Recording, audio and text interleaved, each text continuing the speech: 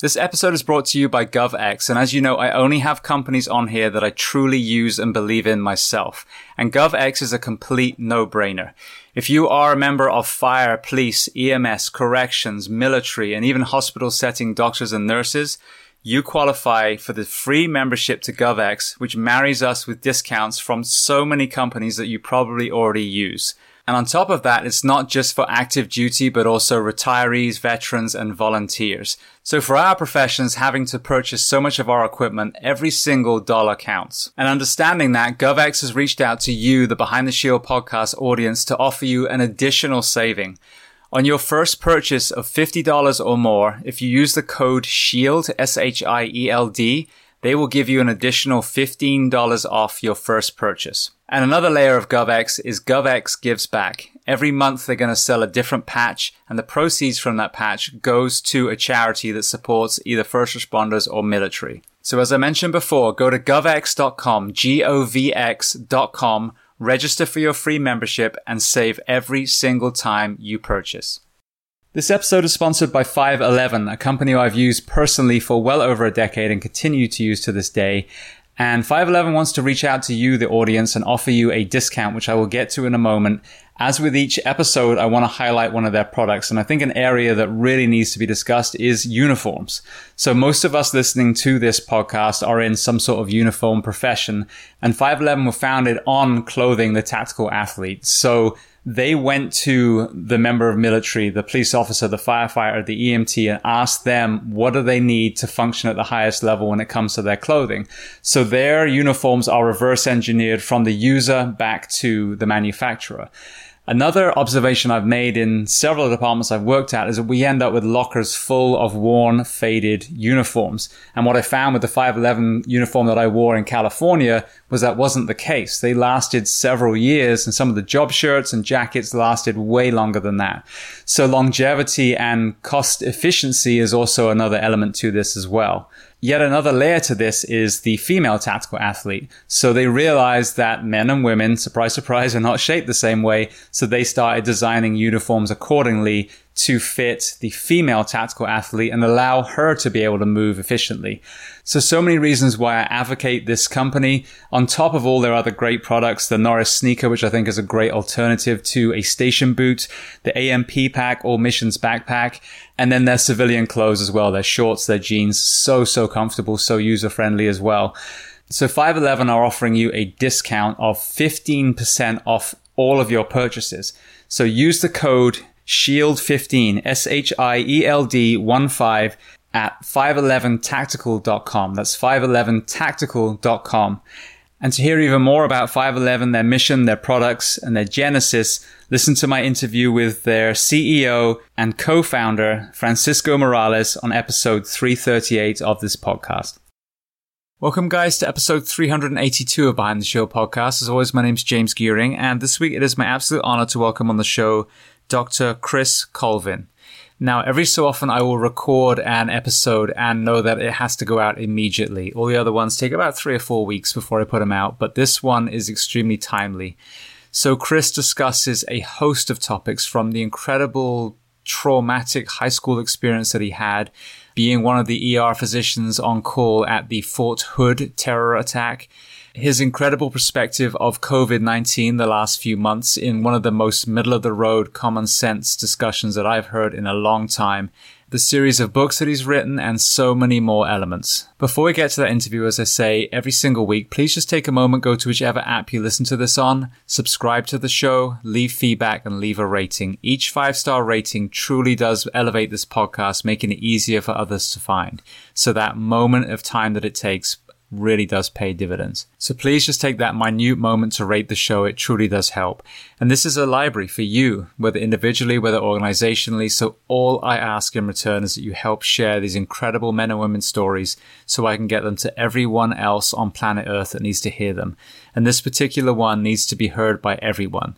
So with that being said, I introduce to you Dr. Chris Colvin. Enjoy.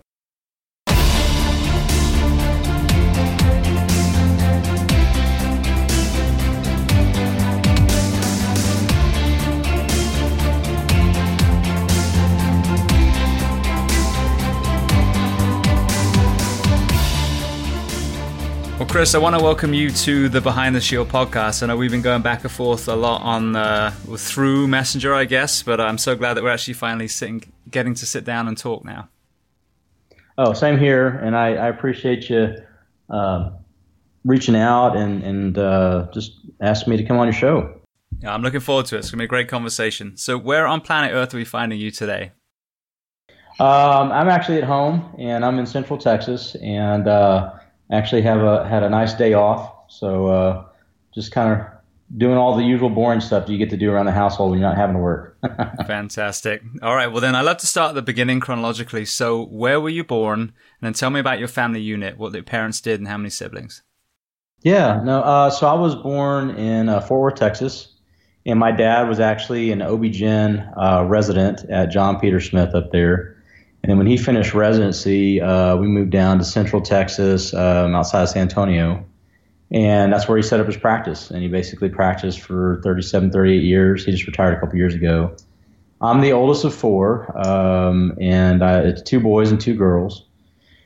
And my mom had a college degree and was studying for a graduate degree. And she stayed at home and raised us for a few years until I got into, I think, middle school.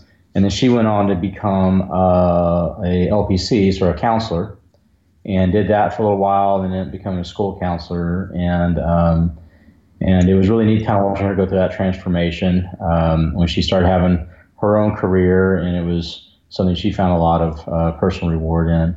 And then, did what everybody else did, went through high school. A lot of stories about high school.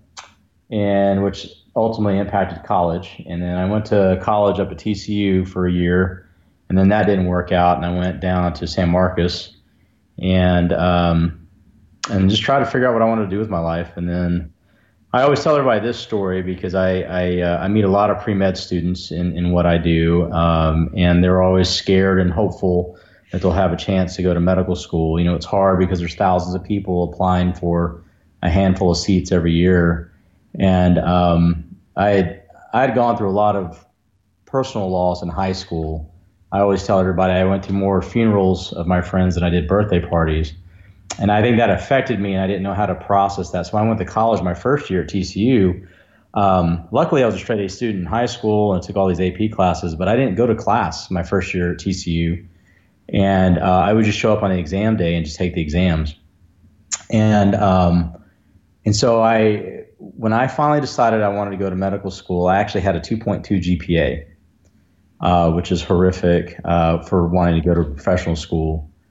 And so I got a job initially as a physical therapy aide at the hospital my dad worked at.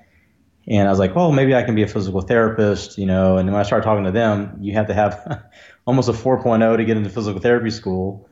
And I realized that no matter what I wanted to do, how I wanted to do it, it was going to take a lot of hard work. And so I sat down, I went to a pre-med advisor, Dr. Benjamin, and talked to her.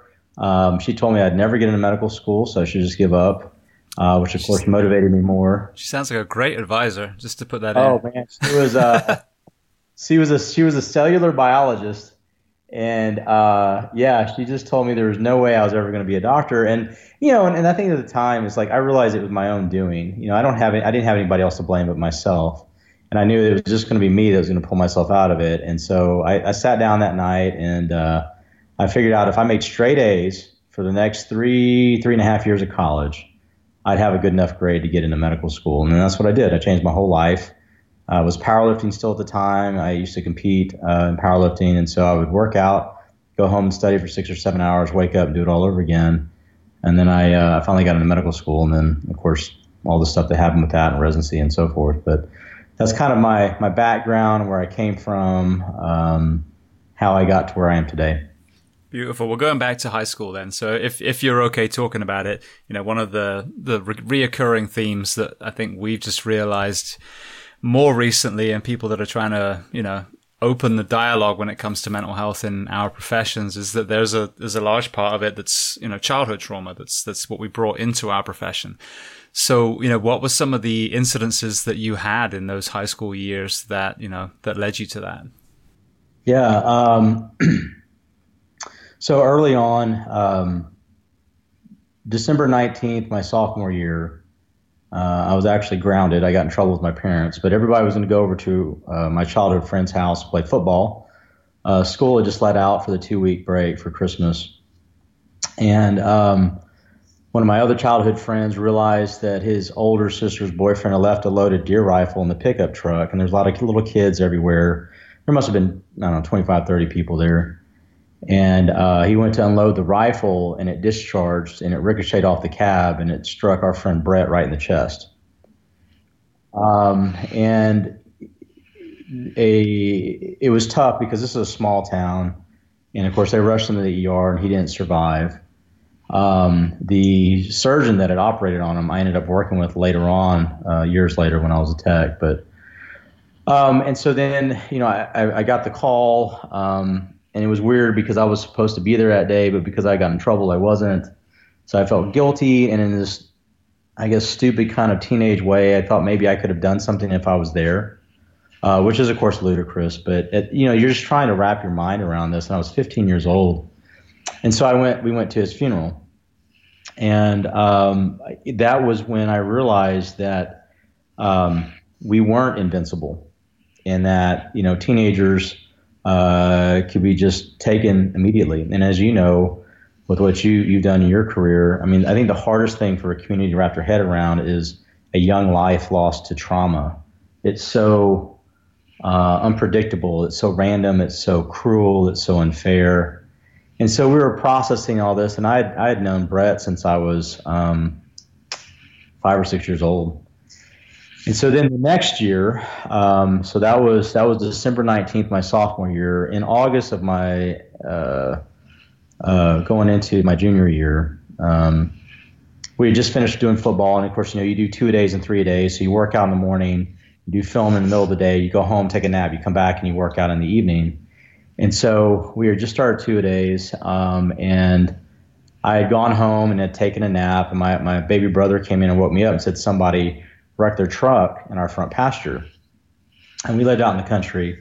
My dad raises cattle, and of course he's got these huge cedar post fence that are 12 inches thick, covered in barbed wire, and our running back, Joseph, had snapped off about a dozen of those at the ground level with his pickup truck and hadn't been wearing a seatbelt. And so I run up to the field, and his truck is upside down. It's on fire. The tires are still spinning. And then I see this body. Of course, I didn't know who it was. I see this body about 100 feet away. And one of his buddies was walking around the scene kind of confused and didn't know where he was at. And so I had my little brother talk to him. And this is before cell phones and everything else. We just had landlines. I run over there, and I realize it's Joseph. It's my buddy. It's our running back, and he was twisted in a very unnatural way. And I knew enough not to move him. I knew I didn't want to make it worse, but he was already starting to gurgle on a lot of blood and whatnot. He couldn't breathe. So I tried to stabilize his head. I pulled blood clots out of his mouth. I tried to breathe for him. He had a pulse. So then I ran all the way back down the Caliche Road to our house, called 911, and I ran back to Joseph, and all I could do was sit there. I told that story a couple years ago at one of our paramedic firefighter graduations, and it was a little embarrassing because I choked up at the end of it, started to cry. But what I wanted to impress upon these young medics was the eternity that I waited for help by Joseph's side. It was the longest 20 minutes of my life. And people are often looking to the horizon for those lights to show up. There's a desperation of bystanders waiting for that trained person to come, and that ambulance is bringing a wealth of hope. It's a lot of responsibility to put on medics and firefighters for that, but that's how the community feels when that call is made. And my dad was a doctor at the hospital, and I got in my car and we followed everybody back to the hospital. Nobody would talk to us in the waiting room, of course, because they're trying to save his life. He was too sick to stay there, so they shipped him out to San Antonio, and they stopped life support on him about 2 days later. And so they called me and let me know they were going to do it. And I had also just injured my knee, so my mom drove me there, and I went and spent probably a good hour at his bedside right before he died. So that was really hard. And as stupid as it sounds, I felt some kind of responsibility that my dad was a physician. Like, surely I should know something. Surely I should be able to do something. It was the lack of knowledge and the lack of any, I just felt helpless. And it was very, very hard to process. I was very, very angry that year. And then the next year, Billy died. And Billy was our defensive captain. And this was almost unheard of in a small Texas town. Like, you might have one kid die every 20, 30 years in some kind of horrific accident. And this was just back to back to back. And it was all my friends. I mean, it's all of our little close-knit friends. And so Billy had issues with his grades. He wasn't able to play the last few games of the season. But then we won, and we were heading to the district playoffs, and he came back. And we got to play, and we lost the last game on a Friday night. And so the next day, it was our last football game any of us were probably ever going to play for the rest of our lives. And so we were going to go do what a lot of Texas kids do, then go out and get drunk somewhere in the country. And so we were going to go to a friend's house and do that.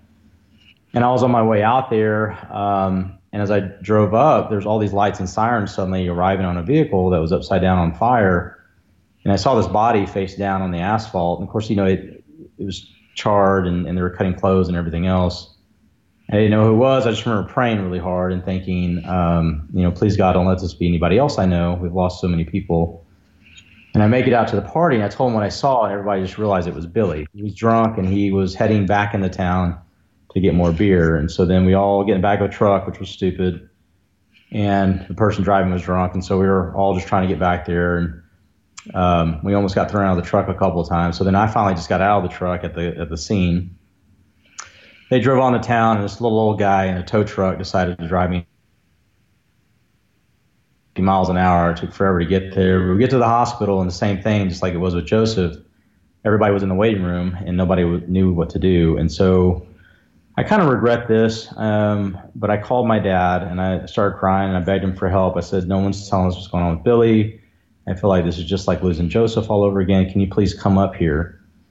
And my dad was an OB-GYN. He was on call every other night. He worked every other night. He was tired, but his son was begging for his help, so he came up there, and he and Dr. Dwyer took Billy to the OR.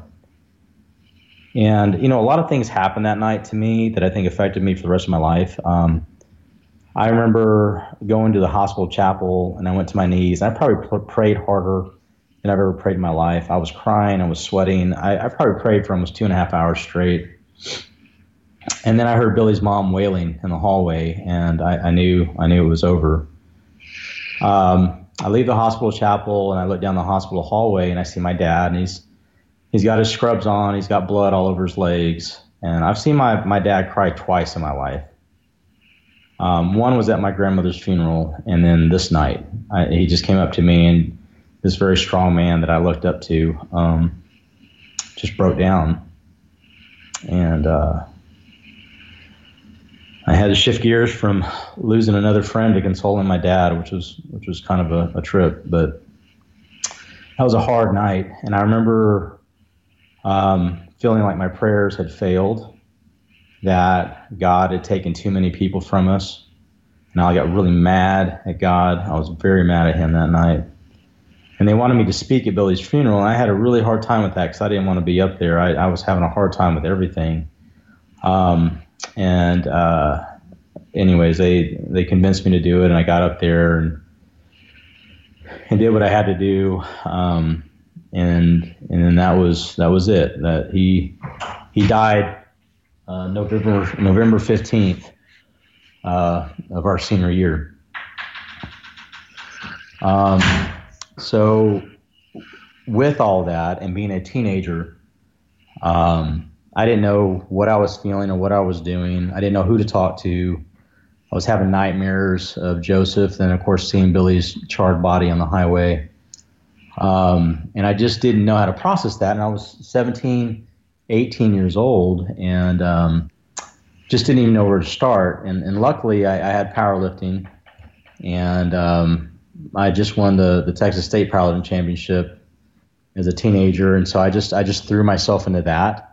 I didn't care about college anymore. I just wanted to lift weights, and I thought I was going to be the next Ed Cohen or Anthony Clark. I met Anthony Clark at one of the meets that we did, and I just squatted 600 and pulled 600 in my first meet, competition wise, and he held the record at the time for squats at 1,024.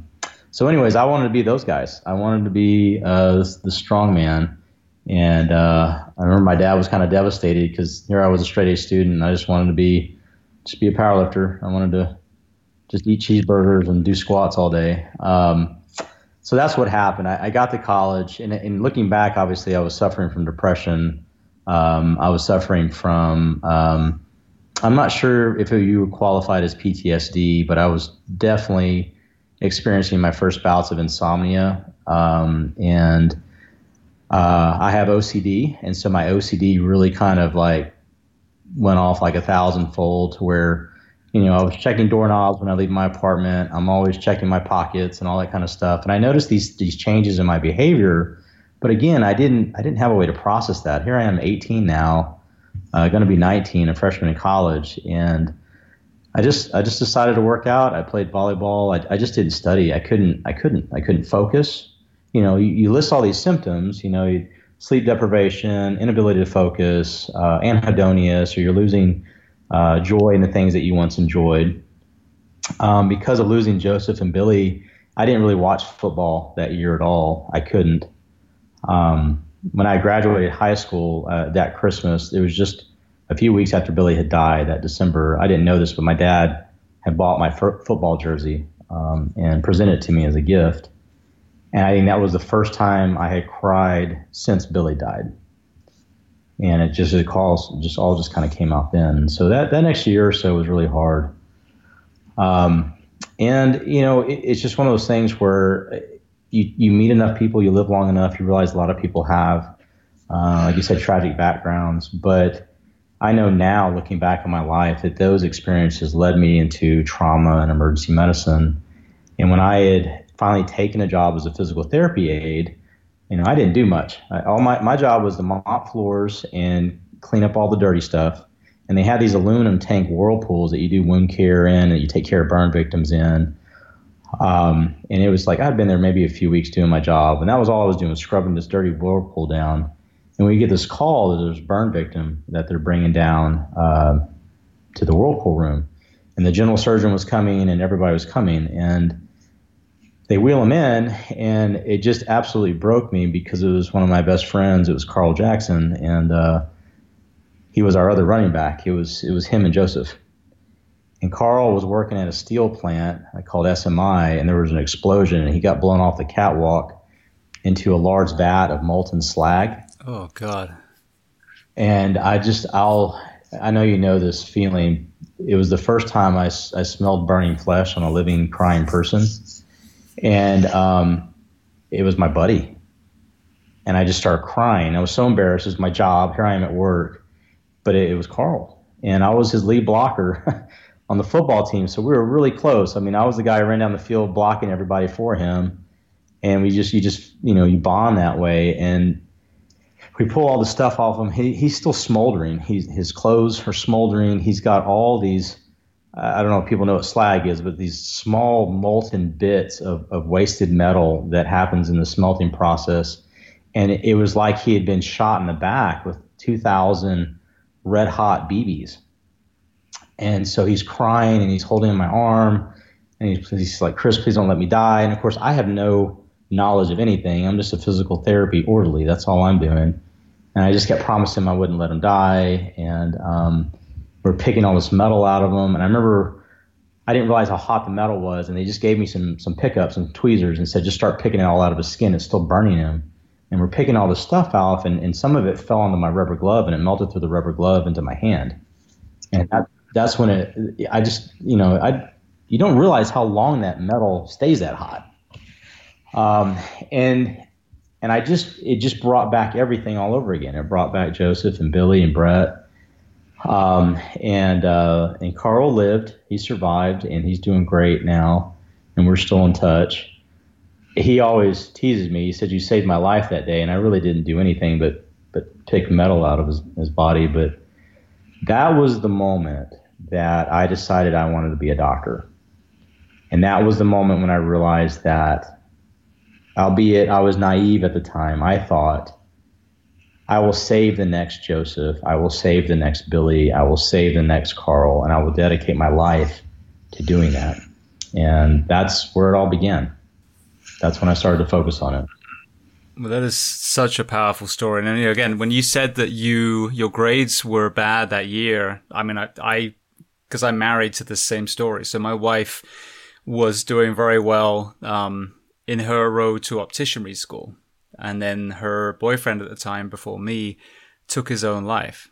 And she had the same kind of knock-on effect. She went from, I'm not sure if it was straight A's, but, a great student to a complete spiral downhill. And then, just like your earlier part of your story, then have spent years and years and years recovering from that. But what's sad is it wasn't that she just, I'm going to be a quote unquote piece of shit. It was like life happened, and then there was a knock-on effect.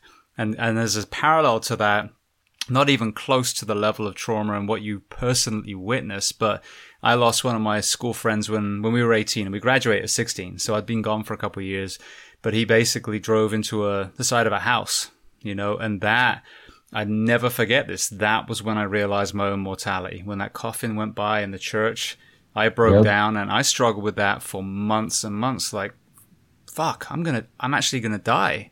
I'm not, and just that one minute moment compared to what you experienced shook me for a long, long time. So I can only imagine, like you said, that's not a little bit of trauma. And yeah, absolutely, that was PTSD. Like, how can anyone say that wasn't, so much trauma that it absolutely affected you in an incredibly severe way? Yeah, it was bad. I mean, that year, we lost another friend, Chad, wrecked his motorcycle, and then Blake committed suicide. And it's just like all these people in our class were gone. But like you just said, you have two paths to choose at that point. And I just couldn't quit. I just couldn't do it. I couldn't do that because I knew I needed to do something. I was just lost and I had no direction. I didn't know what I needed to do. And I was angry for a long time. I mean, it was great for powerlifting. It was great for bar fights and being a bouncer in Austin and stuff. I mean, that's great, but that's not great long term. That's not a path in life anyone ever really wants to walk. And it's something that I wish I could go back now to my younger self and first of all, tell my younger self, it's okay. You didn't do any of this stuff to any of these people. It's not your fault. You didn't let Joseph die. There was nothing to do. I blame myself a lot, as weird as it is. And I didn't talk to my parents about it was the other thing. I was just angry and I didn't talk to anybody.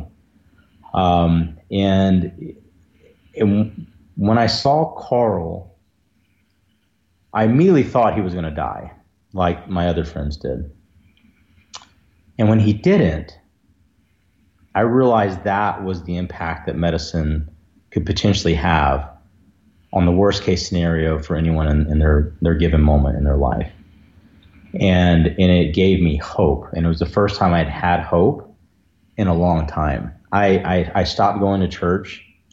I stopped praying. I mean, I was raised Methodist, and my mom didn't care how late you stayed up Saturday night. She was dragging you to church the next day. And so I went to Bible camp and Bible study groups and Bible youth. I mean, so for me to walk away from my religion at that time in my life, I really was lost. And thankfully, I think you probably agree. I think a lot of people agree. Going outside or exercising in general is a great outlet. It's a great great way to intervene with your own spirit. And I think for certain, I'm very thankful that I had the gym. I'm very thankful that I was still able to be out in the country and do things out in the woods, and that kind of helped me kind of process some of these things. But it's hard. It's when I meet people now that have had something very similar, kind kind of like you're doing with me, I guess. I like to sit down and listen to them. I like to listen to how they processed it, how they found their way. If they're still struggling, I try to see if there's something I can do. And I don't like to make the conversations about me, but I'll tell them I experienced something similar, and I'll share something with them just to let them know that they're normal, and that their response is a normal physiologic response to something that is abnormal in life. Exactly. Well, and that's just it. I mean, we focus a lot on what we see in a lot of PTSD discussions, and I think that's why the backstory element needs to be discussed too, but focusing on the trauma that the average, physician, corrections officer, whoever it is that's exposed to some of the horrific things that, most civilians don't see is just that. It is abnormal. The human, psyche is not supposed to be exposed to that level of trauma. So whether it's military vets, whether it's firefighters, if that's suppressed, if that's pushed down, if that's seen as weakness, if you discuss it, I mean, it's not if, it's when. It's gonna wreck you in some way, shape, or form. Absolutely. And I think that one of the things I really enjoy about what you're doing is normalizing that conversation.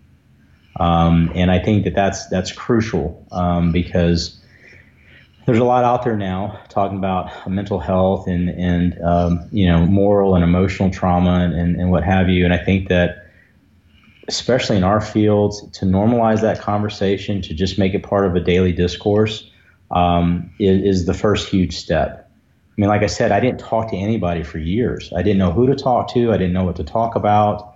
I didn't even know how to ask for help.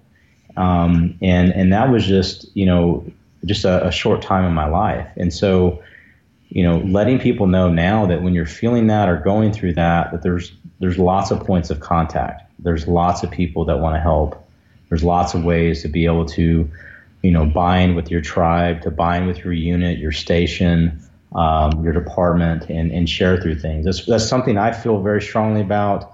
Every time we have a code, every time we run through, cardiac or traumatic arrest or what have you, I always insist on a debrief immediately after we call time of death. We do a debrief also for people that survive, but there's still lots of things that need to be done. So that debrief usually happens later. But when someone passes away, it's a very solemn moment for everybody involved. A lot of us kind of put up this protective armor. We use sarcasm and satire and dark humor and whatnot. But there's never a moment where that happens, even as long as I've been doing this, where it's not a profound moment. You just watched a human being transcend away from Earth, and they're gone. And you were there for that moment. And it's just as significant as when someone is born and being able to deliver a baby and being there for a birth. Being there for a death is the conclusion of that person's life cycle, and it's a very poignant moment. And so we always get very quiet. I don't ask anybody to pray or anything like that because some people don't believe in prayer. And I want everybody to feel welcome in the room. We give a moment of silence instead. And then we go through the process of how we try to save that person. And the basic premise, of course, is to see if there's ever anything you can learn from that moment to apply the next time it happens. But for me, what I found to be more impactful is it gives everyone a chance to exhale, and it gives everybody a moment of catharsis to kind of just defervesce and say, this is how I felt about this. And what I hope long term is that because they initiated the conversation of that very difficult moment in the moment, that they will continue talking about that afterwards. And it at least opens the dialogue with me and everybody else that it's okay to express this now, and they keep talking about it afterwards. Absolutely. I mean, I just got back from California and I sat with my old crew from Anaheim, who, I haven't been with them for 12 years now, I think it is. We still ran through some of the calls that we ran, some of the calls that are in the book, and because it still haunts us. And actually my captain, who, when I say haunt, not like debilitating, but it's there. It's not going to go away. But my captain I work with, he actually was a lot more open in this second interview we did. And he actually told me that the very first call he ran as a young fireman back in the 80s, I think it was, almost mirrored the call that I wrote about. So he had a very, very similar call. And he said that when we arrived on that scene, he flashed immediately back to 30 years prior to that call he was on before. So, I mean, it's a constant thing. We need to be always, I mean, not like, every day over every meal, but yeah, I mean, when it comes up organically, it needs to be discussed.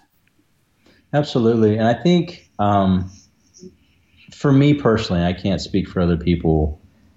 I've really had to work toward some semblance of peace, of spiritual peace for myself, after doing this for so long. I mean, I've been doing this for almost 20 years now. And there's just something you just have to accept as the universe as a whole, in life and death, and the natural oscillation between those two extremes that you'll often experience in the medical field, and just kind of come up with that sense of peace. I mean, when you talk about these things, I think it's also important for people that are not in the field, when they're listening, to not be shocked, to not be overtly worried or anything, but just to allow the person to talk and just to listen. You don't have to say anything meaningful in the moment. You just need to allow that person to say it out loud into the ether with you there.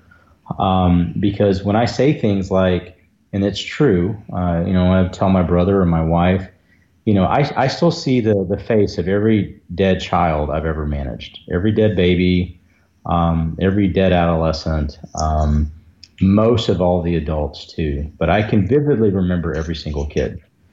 And those faces visit me in my dreams at night, and sometimes I'll wake up from them and stuff.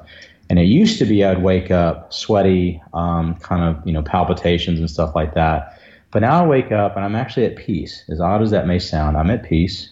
I get up, I go over, I get a glass of water. I say a prayer in remembrance of the people that I dreamed about.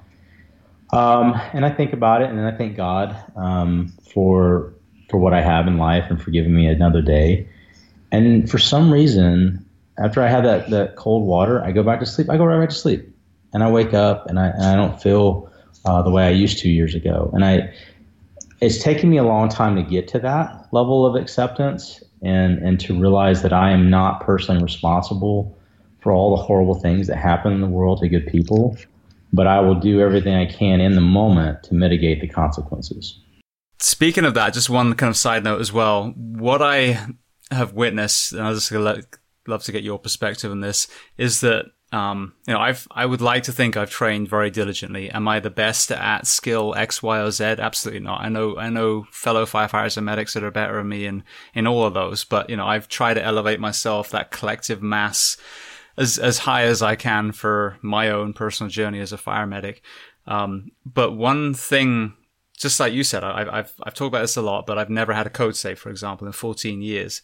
But what I lent into was the fact that I know I was prepared. The people that we didn't save in fires, I know that we did everything that we could, and it wasn't a huge amount. Most people, self-extricated before.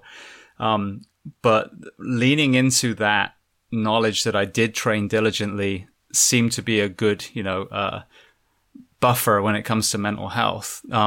What have you observed with yours? Like when you have lost them, is there that kind of self-talk that you did everything you could and you had trained for that moment? Absolutely. I think what a normal process is for me and people that I've spoken with, there's the traumatic event, right? And then there's the realization that person's gone. And you've exhausted everything that you have. You've spent all the time on that human being. And because of data and because of science and because of the literature that there's no way they're coming back. And there's different things that we use in medicine for that, right? That you and I kind of talked about. We know that what asystole means. We know what PEA means. We know what VFib means. There are certain cardiac rhythms that you can work with and certain things that you can't do anything for. But you still do all the things that have been proven in the literature. And then when that's all exhausted, you take a step back. And then for me, I have to be the person who officially calls time of death. I take that role very seriously. I call time of death. I usually look at the digital clock on the wall when that happens, and I remember the numbers.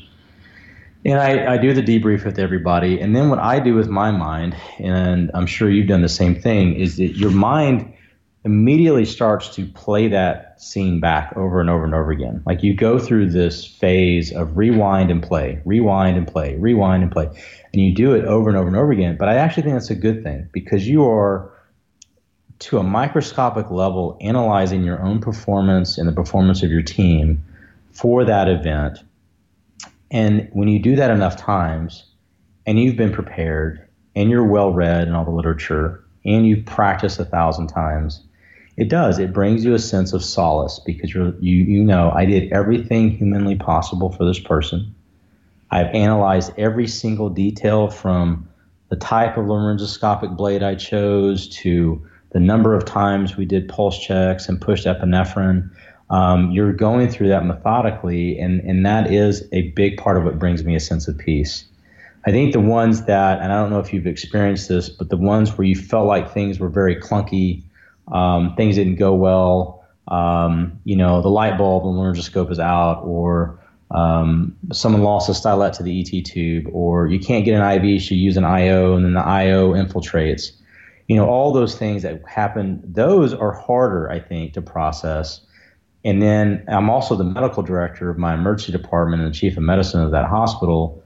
And so then I have to kind of step back as an administrator and going, okay, do we have the right equipment? Were these personnel appropriately trained? Is there more that we can do? Should we run another simulation? All those things. And so my mind, for every death that I have in the ER, my mind kind of latches onto that and perseverates for about a week or so. My wife is used to it. I'll come home and say, some days are bad. Like you'll lose 2 or 3 patients. Like right now with COVID, it's just awful. And you'll come home and my 12-year-old son, my oldest now, is the one who's always the first to ask, how was your day? And then he looks at me and he holds my hand. He said, did you lose anybody? And so he always is the first one after I shower, because I come home from COVID scrubs, so I go through the back door and everything and I shower. But then when I'm clean, he's always the first one. He's so loving. He comes up to me and asks me, and I'll tell him, I said, I lost somebody today. And he'll just hug me for like 30 seconds. And man, that just does wonders. It really does. And I don't go into details with him because I don't need him being sleepless at night. But then that's when the process for me begins. I talk about it when my wife comes home. My wife is also a physician. She's an anesthesiologist. So it's nice to have her there because I run some of the medical scenarios by her. And so the process of talking about it, of processing it, of sitting down, reading another article or two on that subject so that I make sure that I've rehearsed everything mentally, that's how I get through those kinds of losses. Beautiful. Well, staying on that for a moment, that's a good kind of segue to get to the COVID topic that I said we'd discuss at some point. With you both being in the fields and, both pertinent to, understanding the disease processes and managing airways and those kind of things. What have you witnessed? I know you did a conversation with another podcast at the beginning of this, and you were just kind of staring into the abyss at that point. What are some of the things that you've seen, without loading the question, as far as the magnitude of this, but then also, the end of life for some of these patients that are suffering from it?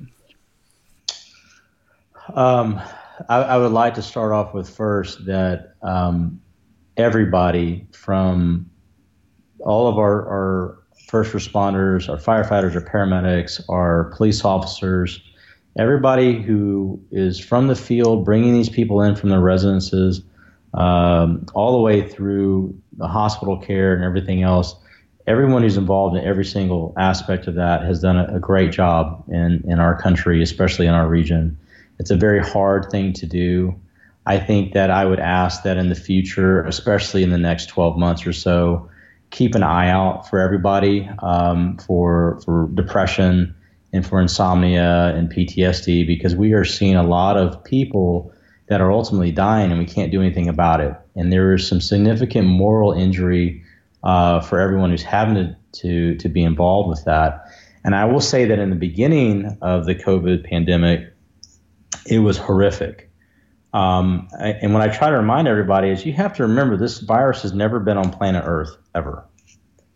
And it came out of a lab and whatnot. But the fact is, once it was out of the gates, it hit humanity running. And so many human beings' immune systems have never seen anything specifically like this. They've seen things very similar. And so right off the bat, it was just devastating. And we were having to start from scratch about knowing the basic tendencies of the body and approaching very similar viruses as COVID-19, and then extrapolating from that what we could expect to see in people's responses and in outcomes, and of course mortality or the number of deaths. And of course, in the beginning, the numbers were all over the place. But we're trying to prognosticate something that has never been seen before, and so you really go back to your fundamentals. So you go back to, well, is it airborne? Is it droplet? Is it, how is this being transmitted? What do we know about similar viruses like SARS and whatnot?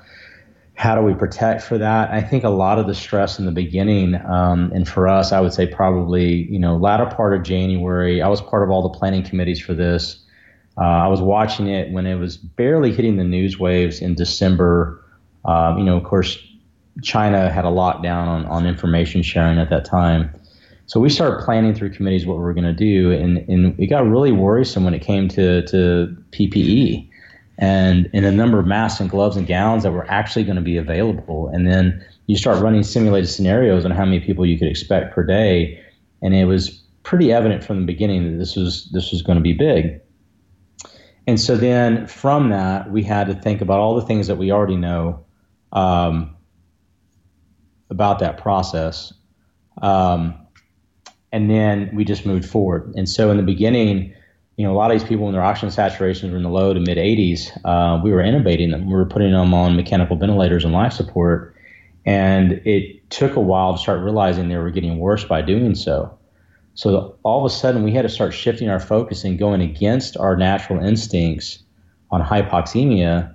And we had to start leaving people oxygenating on non-breathers and high flow oxygen face down, which we call proning. It's a technique that we use with ARDS and diffuse pulmonary edema. And so we started proning these people and putting them on high flow oxygen and letting them sit there at 85, 86, 87% oxygen saturations for days. And then those people started turning the corner. So that was a very important point, I think, early on in our understanding of this disease process. It was about airway management, how aggressive to get with that, what the potential detriment could be to the patient's physiology if we were to intubate them and put them on a mechanical ventilator. When we put people on artificial life support, they don't realize the amount of pressure and kind of pneumatic barotrauma that we're causing to the lungs and the airways by forcing this air into this person's lungs. And then, of course, we started discovering how COVID was causing blood clots and making people hypercoagulable. So they were clotting off their arteries and they're clotting off their veins and having strokes and heart attacks and all these things all at the same time. And so we were discovering as much as we could. Early on in all the social media outlets, there was COVID task force, especially around Austin. And so I was in a lot of those groups, and we were just sharing information as quickly as we could. If one ICU got hit with like a dozen or so patients, they were talking about what they were doing. And it was a very scary and unique time for me in medicine because this was so new. And never before have any of the physicians of my generation seen something like this, to where we had to literally shift gears 24 hours later after discovering something new. And so what we all agreed was probably applicable 3 days prior was now found not to be helpful. And so we're having to move forward with that. And I think a lot of society never gets to see that. There's a process in medicine called M&M conference, or morbidity and mortality conference. And that is really where the rubber meets the road for young physicians, where they have to present one of their cases that usually has a bad outcome in front of like 200 seasoned doctors. And those doctors just needle and nickel and dime the presenting young physician over every single decision they made on the entire care of that patient. That will induce PTSD. But you are being judged and questioned on every single aspect of what you're doing, and people are presenting literature and whatever. Well, our country actually got to see a real-time live fire M&M conference this year. They got to see physicians debating each other online. Usually discussions that we have behind closed doors were suddenly evident to the public, and it really scared people. And I think that's probably what I regret more than anything else was the way that some of my colleagues got really aggressive early on with this. And I think it was because they were functioning out of fear, which I completely get. But my role as an ER physician, I have to be the coolest person in the room. I always speak in a very deliberate, kind of monotone type fashion. I speak at this volume of my voice, so everyone has to be quiet. If you ever ask anybody who's ever worked in codes with me, it's very, very quiet. And besides my voice and a readback, it's very, very calm. It's very quiet for a reason, because you can't think when you're afraid. You can't think when you're really suffering through overt stress. You know, there's a saying, you mentioned it in your book. In the military, we said it all the time. You always fall to your lowest level of training instinctively. And the idea is when they look at stress responses and first responders and soldiers and whatnot, is you kind of have that reptilian brain, right? The amygdala, and you have the midbrain and everything else. And that's where a lot of your instincts kind of come from, and your gross motor movements. When you're scared and stressed, you lose all your fine motor skills. Your frontal cortex, it's not functioning very well. So I can't do that because 90% of what I do in the ER is my frontal cortex. I have to know the drugs. I have to know the doses. I have to be able to communicate clearly so that people can hear me. And so I felt like a lot of my colleagues, when COVID first came out, they lost that aspect of what they did. And when society got to see that kind of fear from the scientific and medical community, I think that's when things started to really kind of go left on how people started to receive information, how they started perceiving, well, does the CDC really know what they're doing? Do these physicians really know what they're doing? And the fact is we were learning, and that's just basic scientific fundamentals 101. You have a hypothesis, you put it into an experiment, the hypothesis is wrong, you fail, you learn from it, you look at your conclusions, and you start over. And that's what America has been able to see 24 hours a day now since this started, and it can be kind of exhausting. So for me, the message has always been not to be afraid of it, because you can't be, because if you're afraid of it, you can't think. And if you can't think, you're no longer rational. And then you lose this ability to process and prepare. And so my thought was, you need to respect the hell out of this thing. This is killing people. I see it every day. COVID's real. It's killing people, but don't fear it. And I think that's just a nuanced perspective that I even got some flack over. I had some physicians telling me, it's like, you should be afraid. You should be telling everyone to be afraid. But I'm an ER doctor. If I was afraid of stuff, I couldn't work in an environment where I'm exposed to hepatitis C every day. I'm exposed to tuberculosis. I'm exposed to COVID and influenza and all these other horrible things. I'm attacked in the ER on a regular basis by my patients. The first place the patient went with when they had Ebola up in Dallas was the emergency department. And so we can't do our job as emergency medicine physicians and as paramedics and firefighters and nurses and police officers if we're afraid of what might happen. We just need to educate ourselves and be prepared and respect it. And then that's where it came from. Wear your mask, wear your gloves, hand hygiene, social distancing. I am very grateful, knock on wood. None of my providers, physicians, APPs, PAs in my group have come down with COVID because we're so methodical and we take it so seriously and we're so respectful of this virus. None of us were cavalier with it and thought that it was just something ridiculous and we didn't believe in it. We believed in it. We just still had to be able to do our jobs, and we still had to be able to save the people that were getting the virus. And so now where we're at, that may have been a little too long-winded for you. I'm sorry. No, it was perfect. But where we're at now is like my state, for example, Texas, we're seeing a huge surge of COVID. Now, I will tell you that what we all worry about as physicians is that when there's this disease, you're worried about the number of positive cases and how quickly it's being transmitted. But at the end of the day, we're really worried about, again, coming back to M&M, we're worried about morbidity and mortality. And so morbidity is when people may have survived, but now they're living in a nursing home. or they may have survived in ICU for 45 days, but they have no muscle tone, so they have to learn how to walk again. Like those are issues we call morbidity, which still have a lot of other significant negative impacts on that person and on healthcare resource utilization, and then of course the mortality. And I think the news agencies are really laser focused on the number of deaths. And I did an interview on television, I think it was Facebook Live, it was a few weeks ago, and they asked me what I thought about that. I said, what I would love to see, I said the deaths are very important. We have to respect the lives that have been lost. We have to understand the horrific impact this is having on the world. But I would love to see some news pieces, some stories on the survivors. That's what's going to give people hope.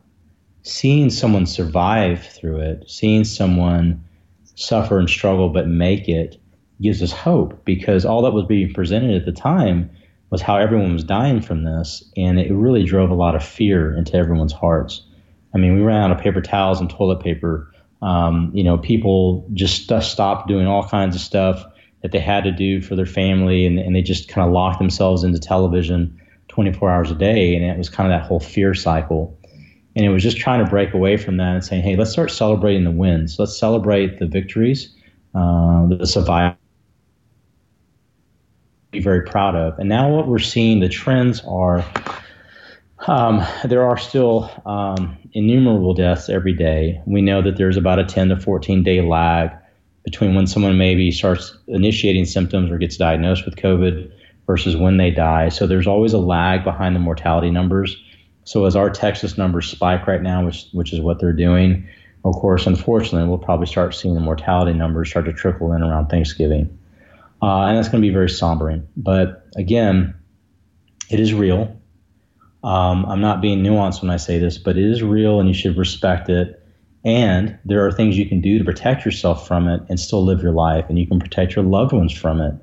It is not an inescapable tsunami of death coming at you, but you're going to have the tools and the mental preparation for it, just like any other kind of emergency disaster preparedness strategy that you've ever thought about.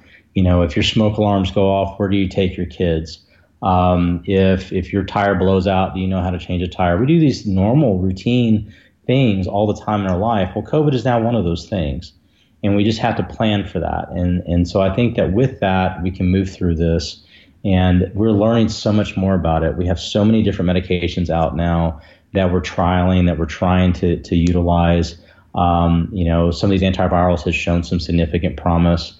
As I'm sure everyone knows right now, a lot of the vaccine trial results are being released, and they're very good numbers.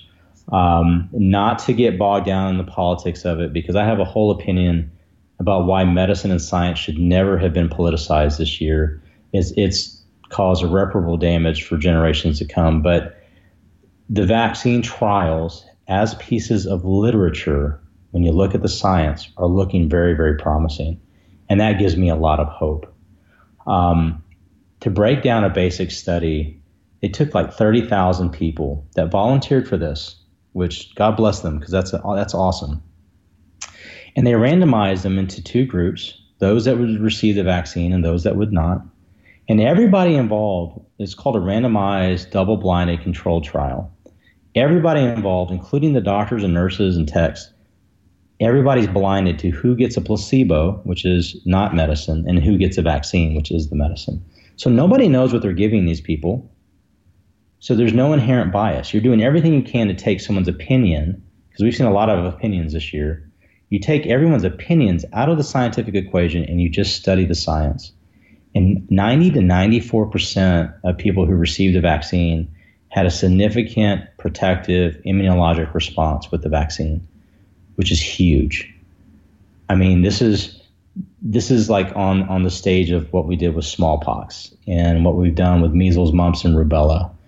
And so I'm very hopeful. I am by no means an infectious disease expert. I'm just a frontline emergency physician who sees it every day. But I think it's very promising. And I think that our country should have hope and should be very happy to know that in a very short time span, the world's greatest minds in medicine and science and virology, which obviously is involved in both hemispheres, they came up with a solution that looks like it's going to work. Well, firstly, thank you. And just to let you know, I'm going to put this episode out next because I think people need to hear it. You know, you've just spent 20 minutes putting common sense logic and firsthand accounts through, you know, an ER and ICU perspective that should have been heard 6-7 months ago. So, you know, it's so good to hear that, because what I've been very frustrated. Of course, it's a real thing. Like, I get to talk to, you know, doctors and nurses and medics, and, you know, no one has said, oh, we're in the ICU and, you know, the COVID patients come in, they have a runny nose and then they walk out again. No, I mean, when we hear about this end of life, you know, patients, it's awful. You know, they're struggling. And one of my friends, Joe, that I just interviewed from my Anaheim crew, he got through it, but that's just it. He got through it. One of our other Anaheim guys got through it. But the other side of the conversation, which has absolutely maddened me during this, is there's undoubtedly this fear-mongering element. And even now, like, we've shifted from deaths to cases. And I love that, you know, morbidity side too. That should be factored in the numbers. Like, how many people were significantly affected, like almost died, whatever it was. That should be part of that overall number. But now, you know, we're seeing that percentage shrink. Doesn't minimize or take anything away from the severity of those people that really were hit hard by it, or God forbid, even killed. But like you said, there's that fear element. And we've had a captive audience of the UK, the US, I mean, everywhere, you know, all over the planet. And here in America, all we've heard is not even the elderly patients. Oh, there's this 26-year-old and he had no underlying conditions. And that's all they're putting out there, which I think is so disgusting, you know, from a media perspective, because we need to hear the whole story. Like, my grandmother's nursing home has had it twice in the UK. She's 103 years old. None of them have got sick or died. That story will never make it. You know what I mean? So what I want to see is there's no better time in the last, you know, decades to talk to people about underlying health conditions and give them the tools to be able to make themselves more resilient to not just this, anything, any sort of advantageous, you know, infectious disease that's going for a weakened immune system. But I just find it infuriating because it's been complete. You know, if you're not wearing a mask, you're a murderer. If you're not staying in your house, you know, that group that got together, they're the reason why now, you know, San Antonio is riddled with COVID. Is that really how virology works? I'm pretty sure, as basal as my knowledge is, you can't trace it to one house party in, you know, the East End of London that caused the second wave. So that's obviously my opinion, and I'll enclose that as mine. But what have you seen as far as the last few months and the impact of underlying ill health and you know, you know, what should we be learning from that lens as well? You know, so many different things. You know, to start off with, I think one of the things that really it broke my heart to see this happen, and when they started shutting down all the elective procedures and surgeries, I think in the beginning, we're now seeing some of the consequences of that now. So when we started shutting down, like in Texas, shutting down elective surgeries and outpatient surgery, what that really meant was people that had a breast mass had to wait for their tissue diagnosis and excision. People that have had struggled with spinal compression fractures and narrowing of the spinal canal, had numbness and tingling in their legs and couldn't walk, they were going to have to wait on their spinal surgery. All those things were halted. And in addition to that, what we saw is a huge consequence in the American College of Pediatrics put out a study. The vaccines and the number of well child visits dropped by like 75%. So we saw all these preventative aspects. You and I kind of talked about in preventative healthcare earlier, but that took a huge hit. So now what we're seeing, and what I've been seeing more so this year than any other year in my career, is I'm seeing these horrific consequences of not getting these procedures, of not getting these surgeries, of not having their preventative health maintenance scheduled and managed over time. I've had some horrible stories of people that are so scared of COVID to go to the hospital that they stayed at home with their stroke. And so I'm getting strokes now that would normally come in the hour of symptom onset, and they're coming in 3 days after the fact. And there's nothing I can do at that point. That part of their brain is gone. That part of their brain has now died. And what they're left with is all that we can really salvage through physical therapy.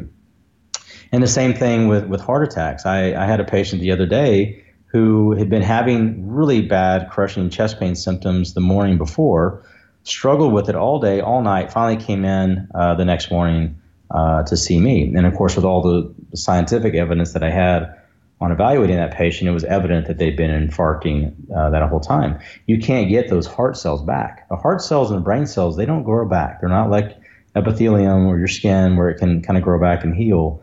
Once those cells are gone, they're gone. And so now because of that, we're seeing a lot of these congestive heart failure patients now because they lost so much of their heart muscle from their heart attack. We're seeing a lot of people now who, because they had a big stroke and they didn't come in soon enough, of course, now their ability to swallow and to speak and all that has been affected. They're aspirating their saliva and food now, so they're coming in with consequences of aspiration, pneumonitis, and pneumonia. So there's all those horrific extremes. And then the downstream effects of shutting down these procedures. People don't like to talk about money in medicine. And I definitely don't. I'm an ER doctor. That's the whole reason I went into it. I didn't care. I mean, half of my patients where I work are uninsured. So that's the beauty of what I get to do. I get to take care of everybody, regardless of their background or insurance or whatever. But, hospitals don't stay functional and they can't keep the lights on with good intentions. They can't keep nurses and everybody working and giving them the medications they need based on altruistic, ideology. It impacted a lot of people when you started taking away these diagnostic procedures, these elective surgeries, all these things that help hospitals run. The next thing the hospitals had to do as they started losing all this money is they had to start letting nurses go. And they started letting techs go. And then over time, other groups around the country and even in Texas started letting physicians go. And so now you have this wealth of experienced, astute, highly educated healthcare professionals who aren't able to work in these facilities. And so that was a consequence somewhere, I would say, around June, July, after all the things were shut down around March, April, May. And then come July, August, September, we had a bit of a honeymoon, at least where I'm at. The COVID numbers trickled down. People kind of reached an intermediary thought process where they're like, all right, I'll wear my mask when I go to the grocery store. Maybe we shouldn't go and have this big birthday party. We'll just have a few people over. They started trying to make some lifestyle decisions that I think helped buffer. But then, of course, the warning signs started coming out. Hey, this winter's going to be bad. COVID's probably going to take up again. And so what I'm experiencing now and what everyone across the country is experiencing is that when you hear that someone has bed shortages in a hospital, what you're not hearing is most of the time it's actually a nursing shortage. They may have physical bed space in their facility. They have no one to take care of those patients.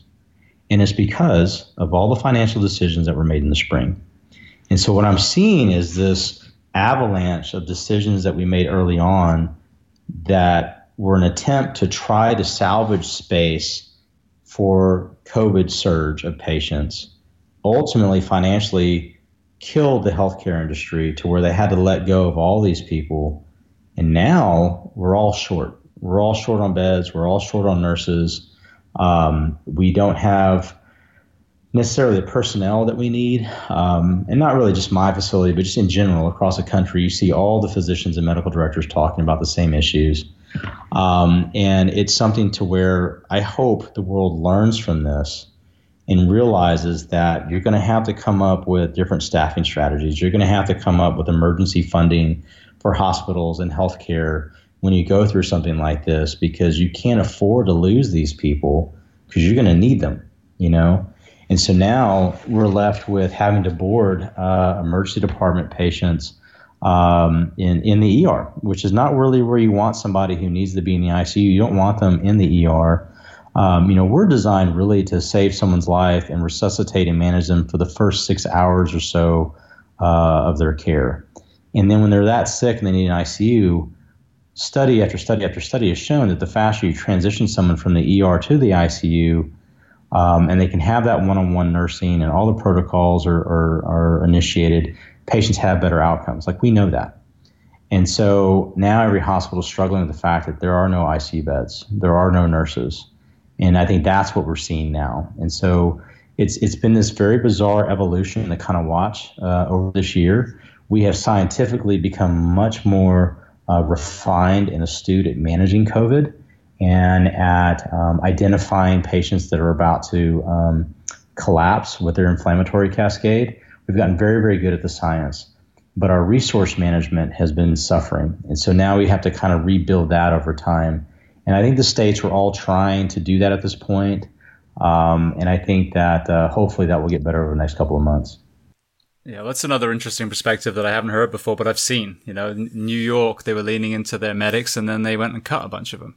I mean, it's crazy, and I kind of see some of the, financial decisions behind that now. But the other area that, for me, through my lens, that just isn't being discussed is, and I'll ask you this, if right now we have 70% morbidly obese or overweight, population at the moment, 70% of the US, what would the mortality rate look like if we had taken that seriously and we were, a much healthier population? Would that have positively influenced the actual outcome of some of these deaths?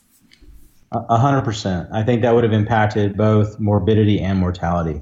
I think that, if you look at someone who is deconditioned from a strength and just kind of an aerobic kind of conditioning standpoint, you lay them up in bed for 2 or 3 days, they're going to do very poorly. They're not going to be able to even eat under their own strength. They're not going to be able to walk to the commode.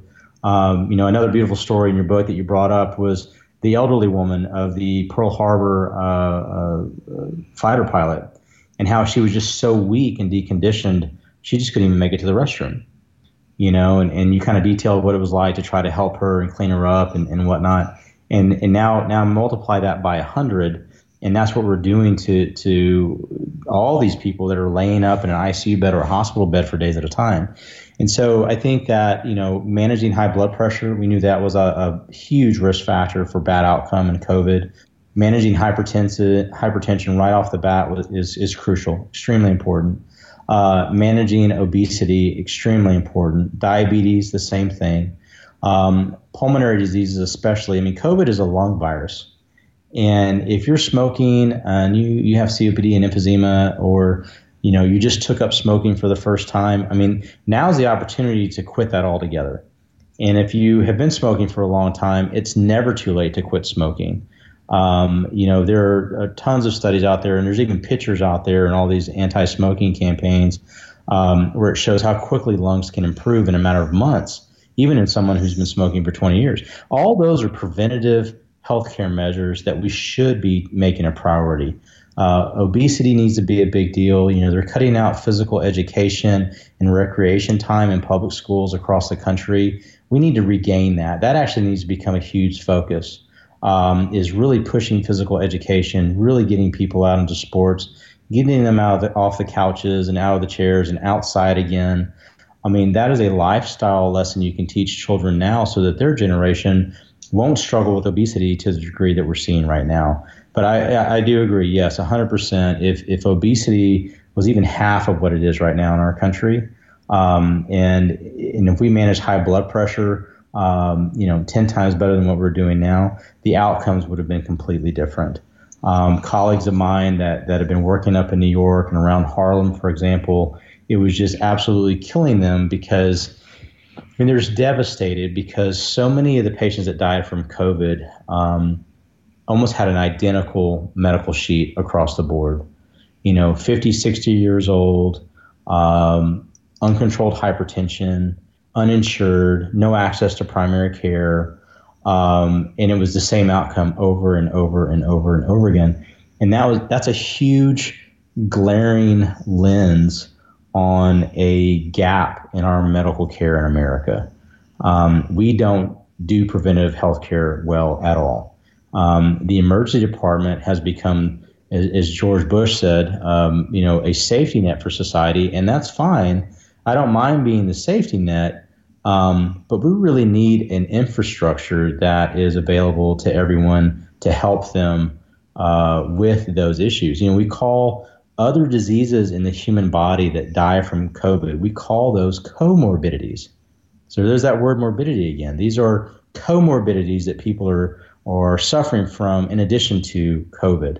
And I think that if we can make that a primary focus moving forward, we would see a huge impact next time something like this comes around.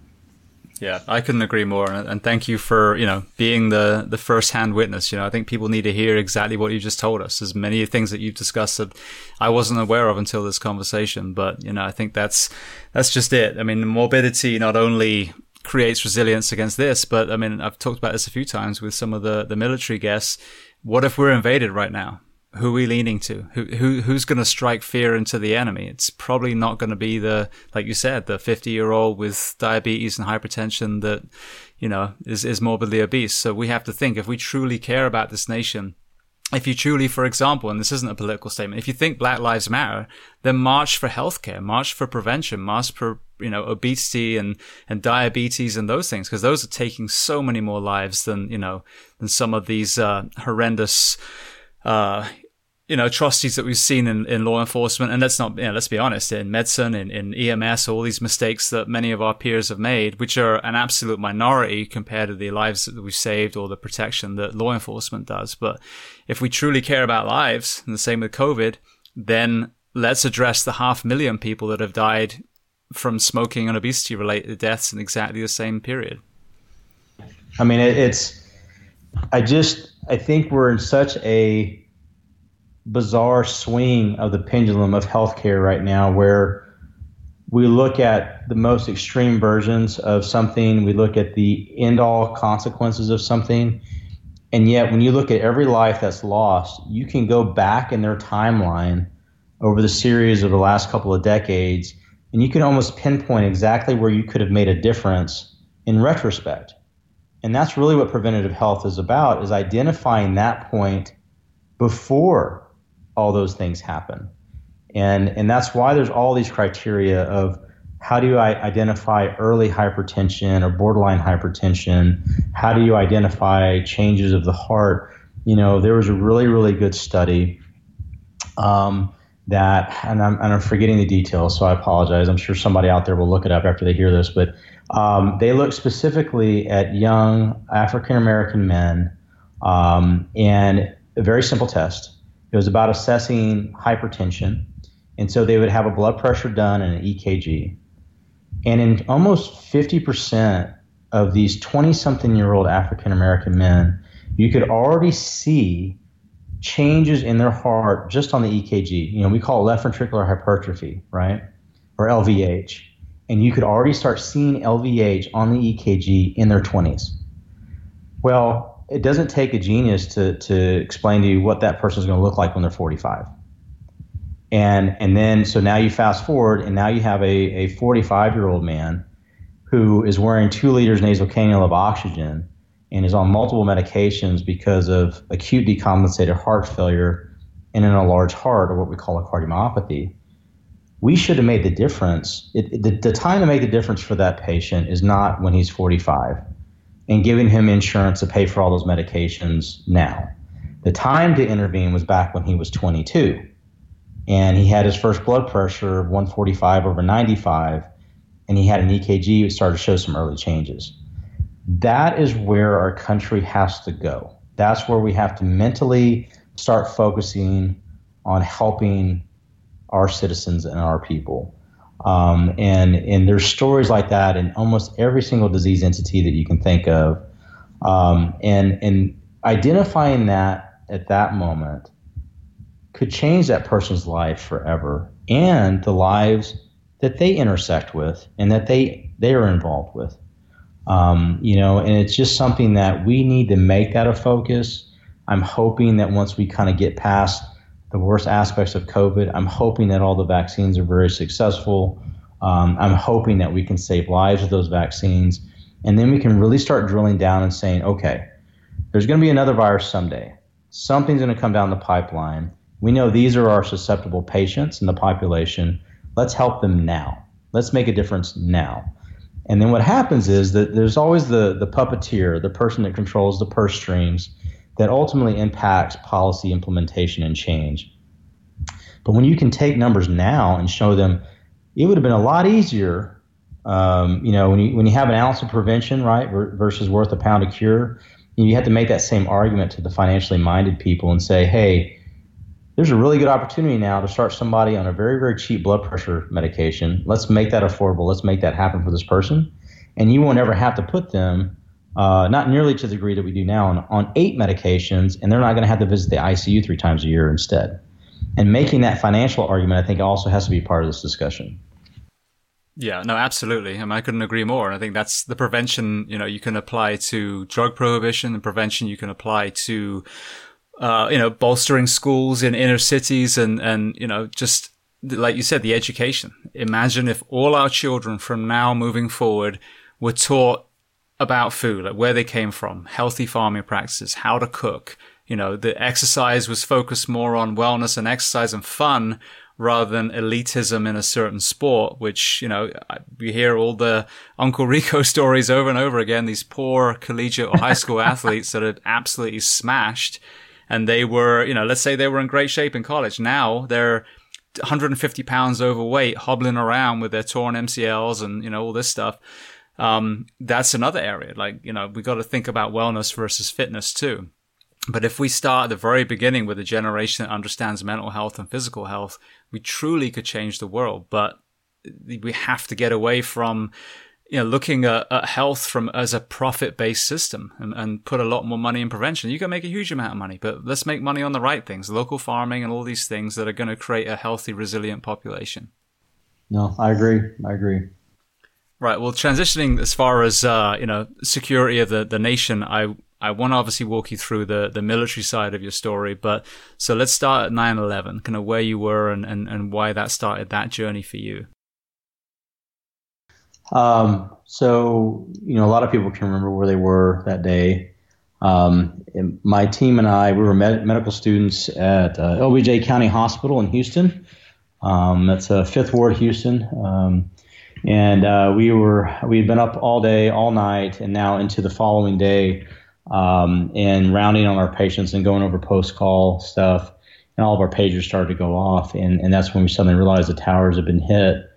I think at the moment, at that time, a lot of people were trying to process what was happening.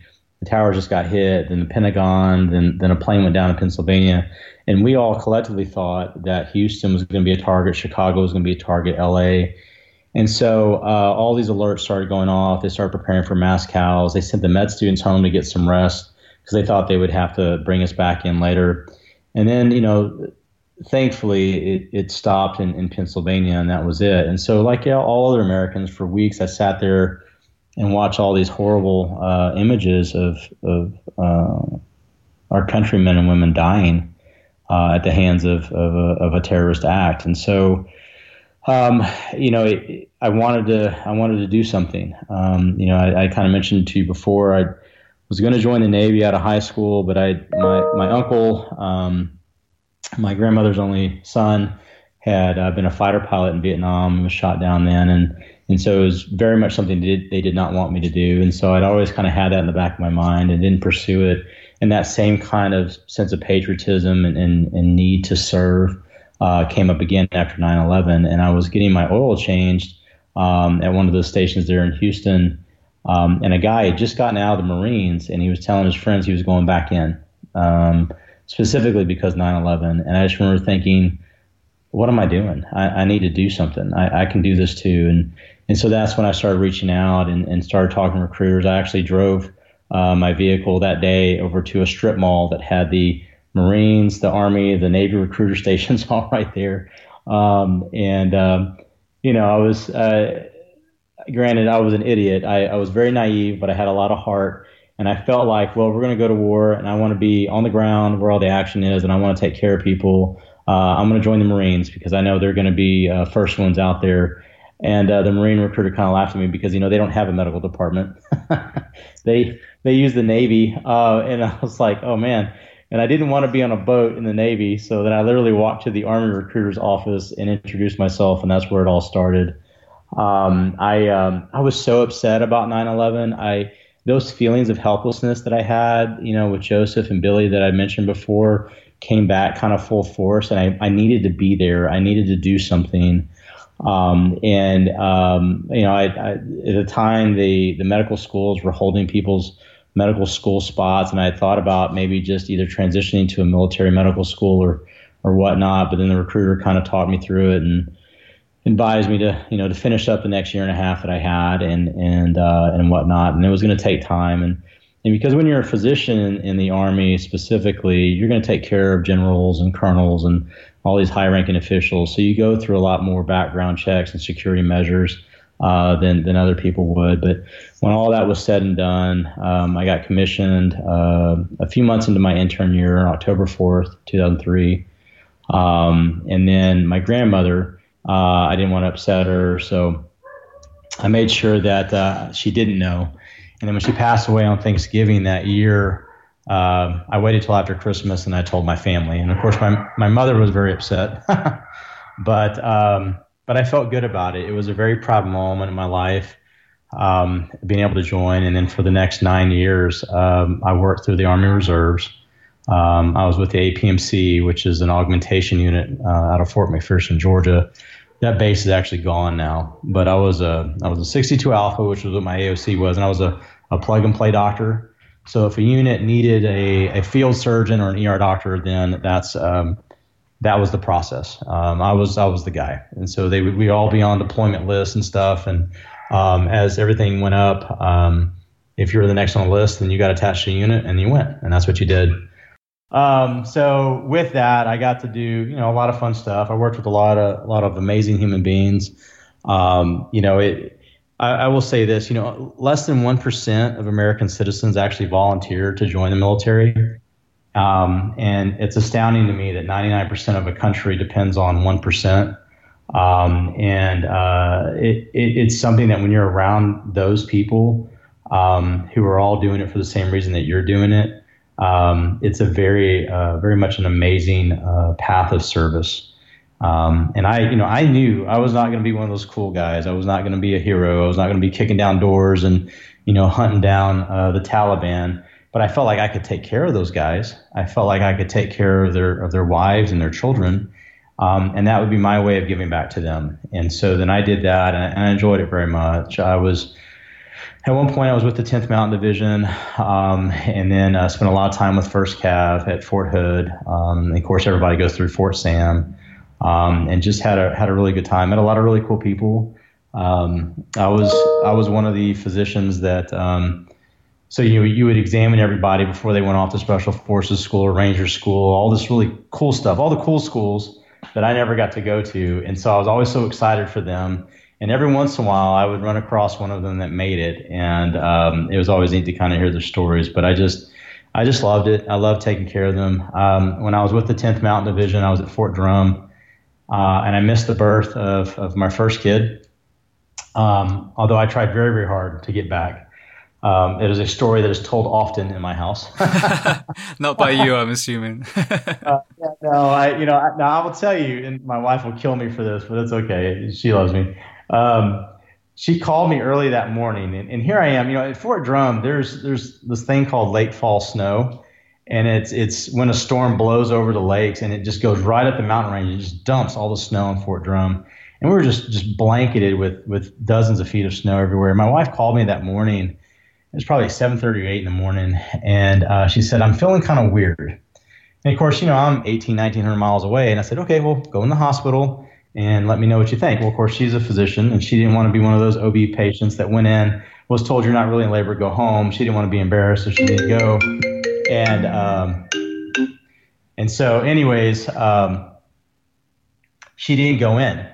And she kept calling me and telling me she felt weird. She was feeling pain in her back. I was like, "Oh, God, please just go," because I've got to start getting flights and everything. And so finally, Meemaw, her mom came over. And I get this call now. So it started like 7:38 in the morning. So I get this call like 4 in the afternoon. They said, "I'm in labor. You need to get here right away." So needless to say, it was a bit of an adventure. And I finally got into Austin at around 12:30 that night. And I made it into the hospital and got to see them giving my son his first bath. But of course, that was always something on her mind because I wasn't there for that. And then with my they were going to send me to Korea. And so I almost missed that birth. And after that, my wife was like, "Okay, I think we're done." So It's always a hard decision. I think you kind of mentioned it before about choosing to leave something that you love so much, like the fire service or the military service. But there is a point where you realize that the people at home have been supporting you this whole time, and they also deserve your focus and your love and stuff. And so then I went ahead and finished up my time with the Army. But it was very rewarding. I enjoyed every minute of it. Beautiful. What year did you transition out? 2012. Okay. All right. So taking you then to November 5th, 2009, you mentioned actually being at Fort Hood. Tell me about that day. Oh man, that was awful. To this day, it's still a hard day for me. And I'm sure for absolutely everybody involved. And I think that's very important to state right off the bat. That day involved hundreds of people trying to save lives, and I just kind of provided my limited perspective on it. I was actually functioning as a staff at the trauma center in the county at the time. The week before, I'd been at Darnell, which is the military hospital there at Fort Hood, and I'd done some shifts there. And then I was at our trauma center, which is Scott and White Memorial Hospital there in Temple.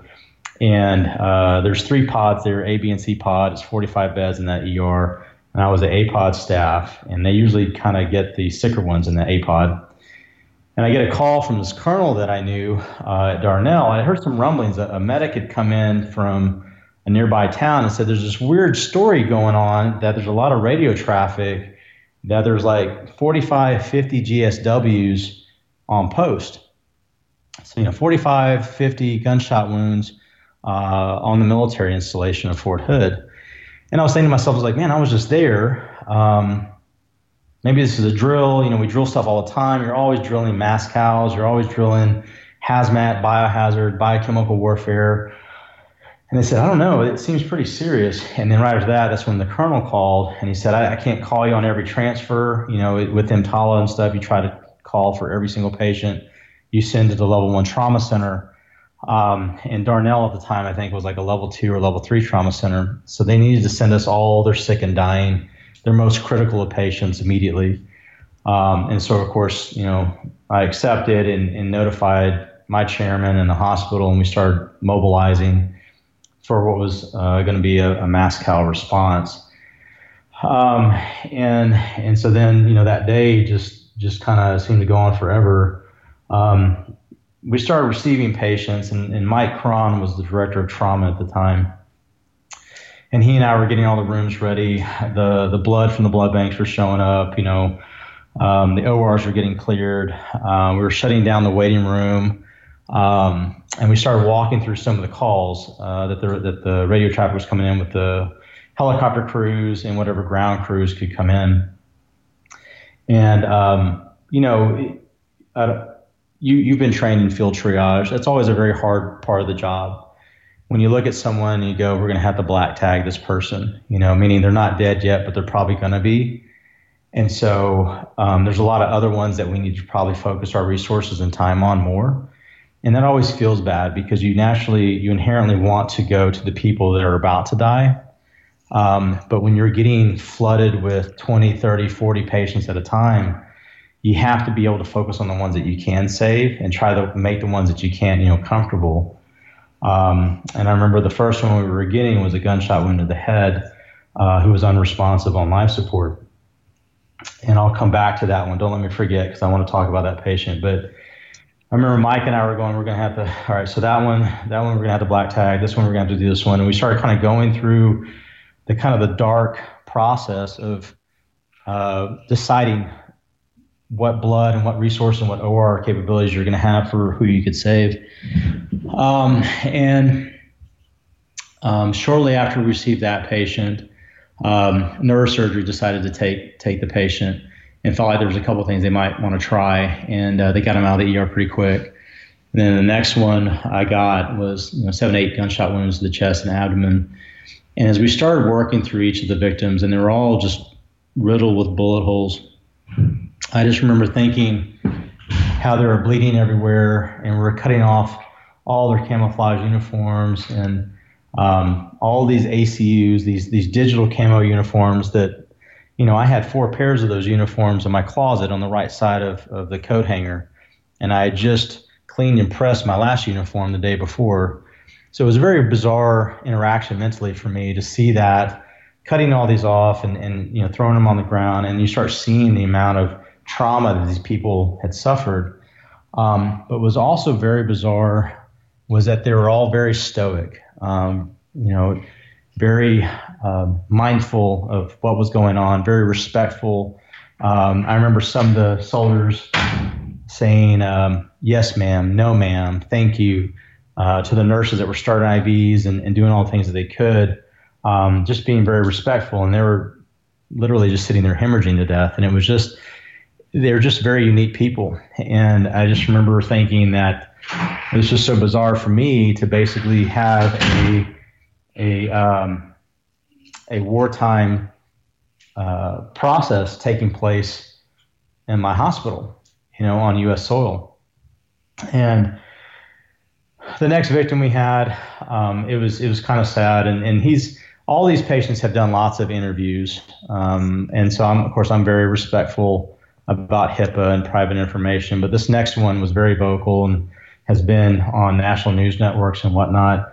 But he actually worked with the shooter, and they were pretty close. And he gives a very chilling tale. When the shooter walked in, he actually said hi to him, asked how he was doing, and then that's when the shooter said, Allah Akbar, and pulled out a gun and started shooting.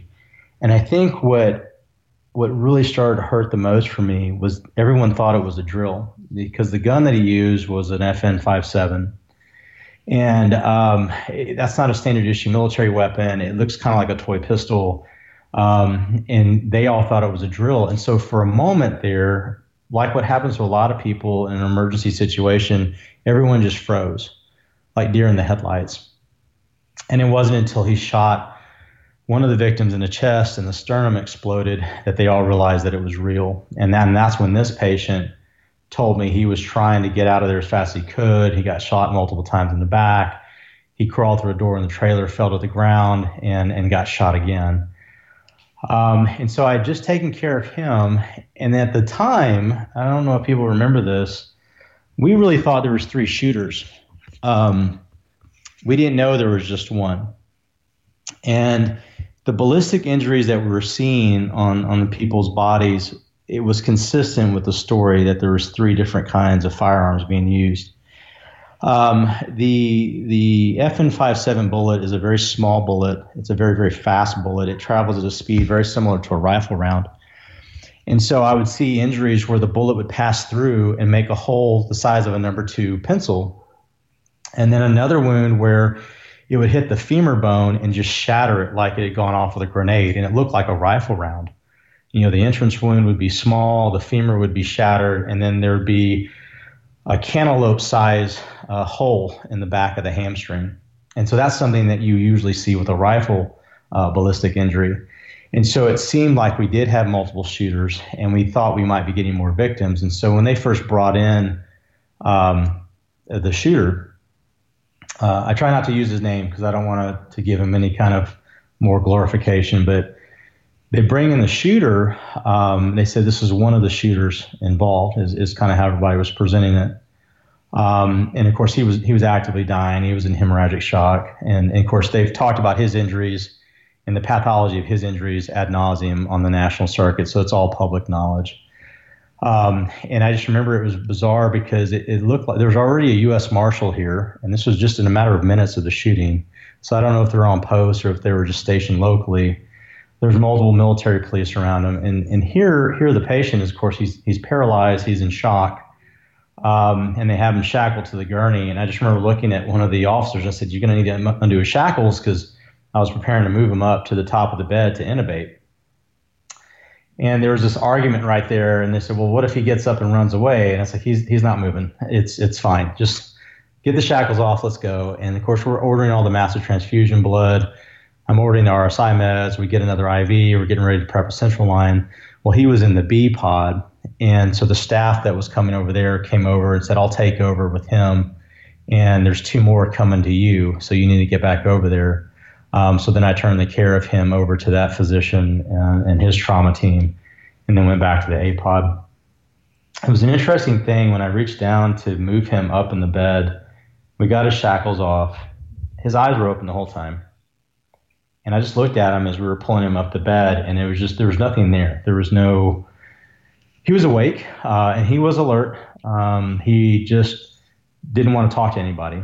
And it was like there was no remorse there. There was no grief. There was no understanding of what had happened.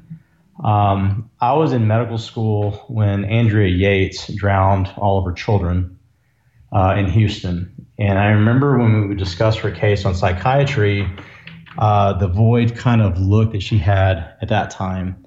And it struck me that he had the same look. Although naturally for him, he wasn't psychotic like she was. He was just radicalized. And it was the first time for me to actually be that close to that much hate. And then to shift from seeing that and experiencing that and just kind of instinctively trying to save his life, going back to trying to save everyone else's life that he could care less about. It was a very bizarre paradox for me, but things are moving so fast, so you're doing everything that you can. And so then we went on and we had multiple other victims with that as well. And of course, when all the dust settled, I think it was General Cone at the time, with 3 Corps there on post, he announced to the media that night it had been a single shooter. And that's when we realized that we had taken care of him, and that was it. And of course, as you know, he survived. And of course, he was paralyzed, and he's sitting in jail now on death row. But the military, I don't think, has executed anybody since the 60s. So he's probably just going to languish there for forever. But the cool story about the gunshot wound guy to the head, a couple of days later, and here I was just a major in the Army Reserves. The most high-ranking officials I usually dealt with were like full-bird colonels. Every once in a while, I'd see a 1-star general. Well, Mike Mullen, the chairman of the Joint Chiefs of Staff, shows up with his entire team. And so it seemed like everybody from the Pentagon was suddenly at our hospital, and they wanted me to do rounds with the chairman. And I'd never been so nervous, and I had no idea why I was nervous, because he would keep asking me questions and everybody around him questions. He was a very, very kind man, very humble man. He and his wife were there and did rounds on everybody that survived. And I remember one of the moments I started to cry, and it was one of the moments I started to actually process what I've been struggling with for the last couple of days. We go into the room of the guy who had been shot in the head, and he was awake and alive. And he started telling dick jokes to the chairman of the Joint Chiefs of Staff. And I laughed, cried so freaking hard, man. I mean, I thought this kid was dead. I thought he was going to die. I remember looking at the gunshot wound in his head, thinking he wasn't going to make it, and just absolutely knowing he was going to die. And he's laying there in this bed telling dick jokes to the most powerful ranking member of the military of our country. And his fiance is by his side, and the whole room starts cracking up. But that also tells you the resilience and the inner strength that our military men and women have. I mean, this guy should have died. He didn't. And not only did he not die, but he didn't lay there languishing. He started telling jokes. And I'm sure that was kind of his coping mechanism at the time, but it was absolutely amazing. And it was something that really rejuvenated me at that moment. I needed to laugh, cry at that moment because I hadn't for the last few days. And I don't think there was a dry eye in that entire room. And then doing those rounds, which I don't normally get to do as an ER doctor, I don't get to see what usually happens to my patients after they leave.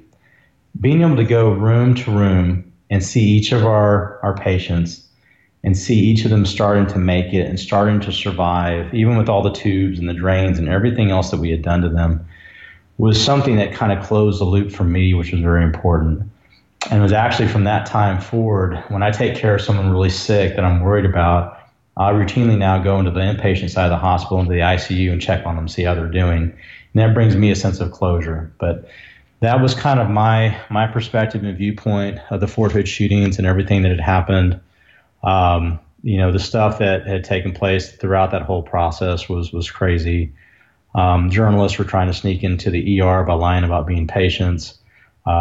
I had a family member who worked for the State Department that called me, asking me things about patients, which of course I couldn't share, so I didn't. But they were specifically worried about the terrorist.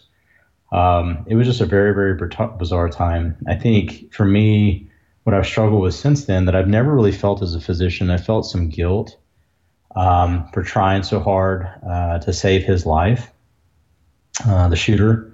And I don't know if that's very common for combat medics or combat physicians to struggle with that ethically and morally. I mean, it is what it is, and it's over.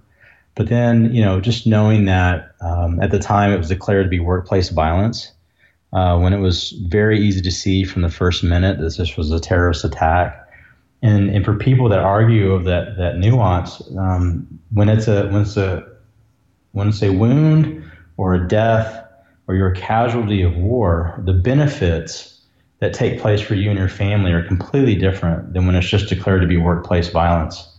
And so by calling it what it was as a terrorist attack, and these were victims of combat, would have completely changed so much for their families in that moment, for the amount of support and the aid that they would have received. And I think that's why that also kind of bothered me. But that was one of those moments that we always kind of commemorate. We had another anniversary, unfortunately, of that date. And a lot of us will still kind of talk about it and go through it and whatnot. But I think, again, like what you and I touched on before, I think that's part of the healing, and just kind of processing out loud with your colleagues is very important.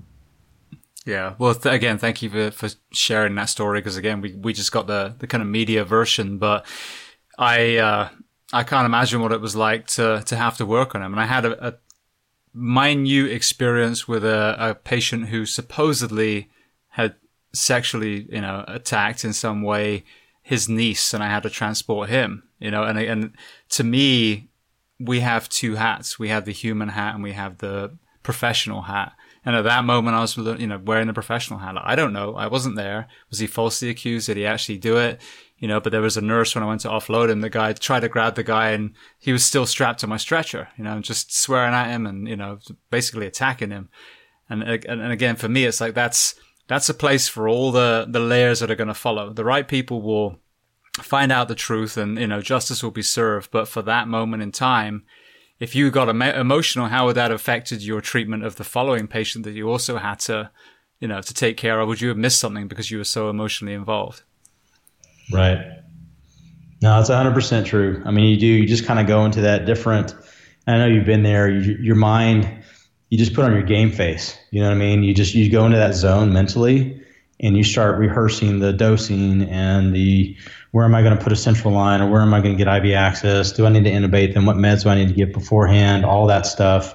And you start kind of going through that. So the good thing about all that mental rehearsal and practicing that mental rehearsal is in those moments you can function, and you can function without emotion. You can just move logically through the process. And, what I used to, I was a staff physician there for years, and I would teach medical students and young physicians. And I would tell them, I said, it's not easy to process things in the moment. And sometimes you're forced, I don't recommend it, but you're forced to compartmentalize what you just witnessed because someone else needs you. So you have to take that and put it aside for a moment and move on. And then when the shift is over and the dust settles, then you have to start unpackaging everything. You have to start going through those boxes, and you have to start dealing with it, or else they start to pile up. But that's kind of what we all do as kind of a survival mechanism, just to kind of get through the shift and get on to the next patient. Absolutely. Well, I want to get to the book in a second. One more thing, because you just sent me this beautiful story of a law enforcement officer, and it's a great kind of positive story to kind of offset that tragic Fort Hood story. But it's also intriguing because I was talking with you earlier, and then with my other interview prior to this about termination of codes, notification of death, this kind of conversation.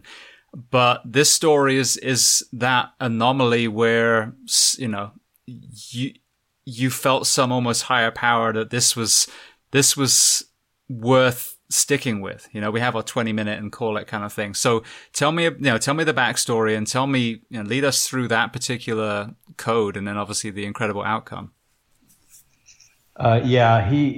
It is something that I come back to repeatedly, especially on my hardest days. And what's funny is I've been coming back to that picture of he and I standing in the ER, even now with COVID and everything taking place. So this is kind of me. I wear a lot of hats. I'm also the medical director of the largest fire department in our county. And so it also involved my medics, and I was very proud of them for how they handled themselves.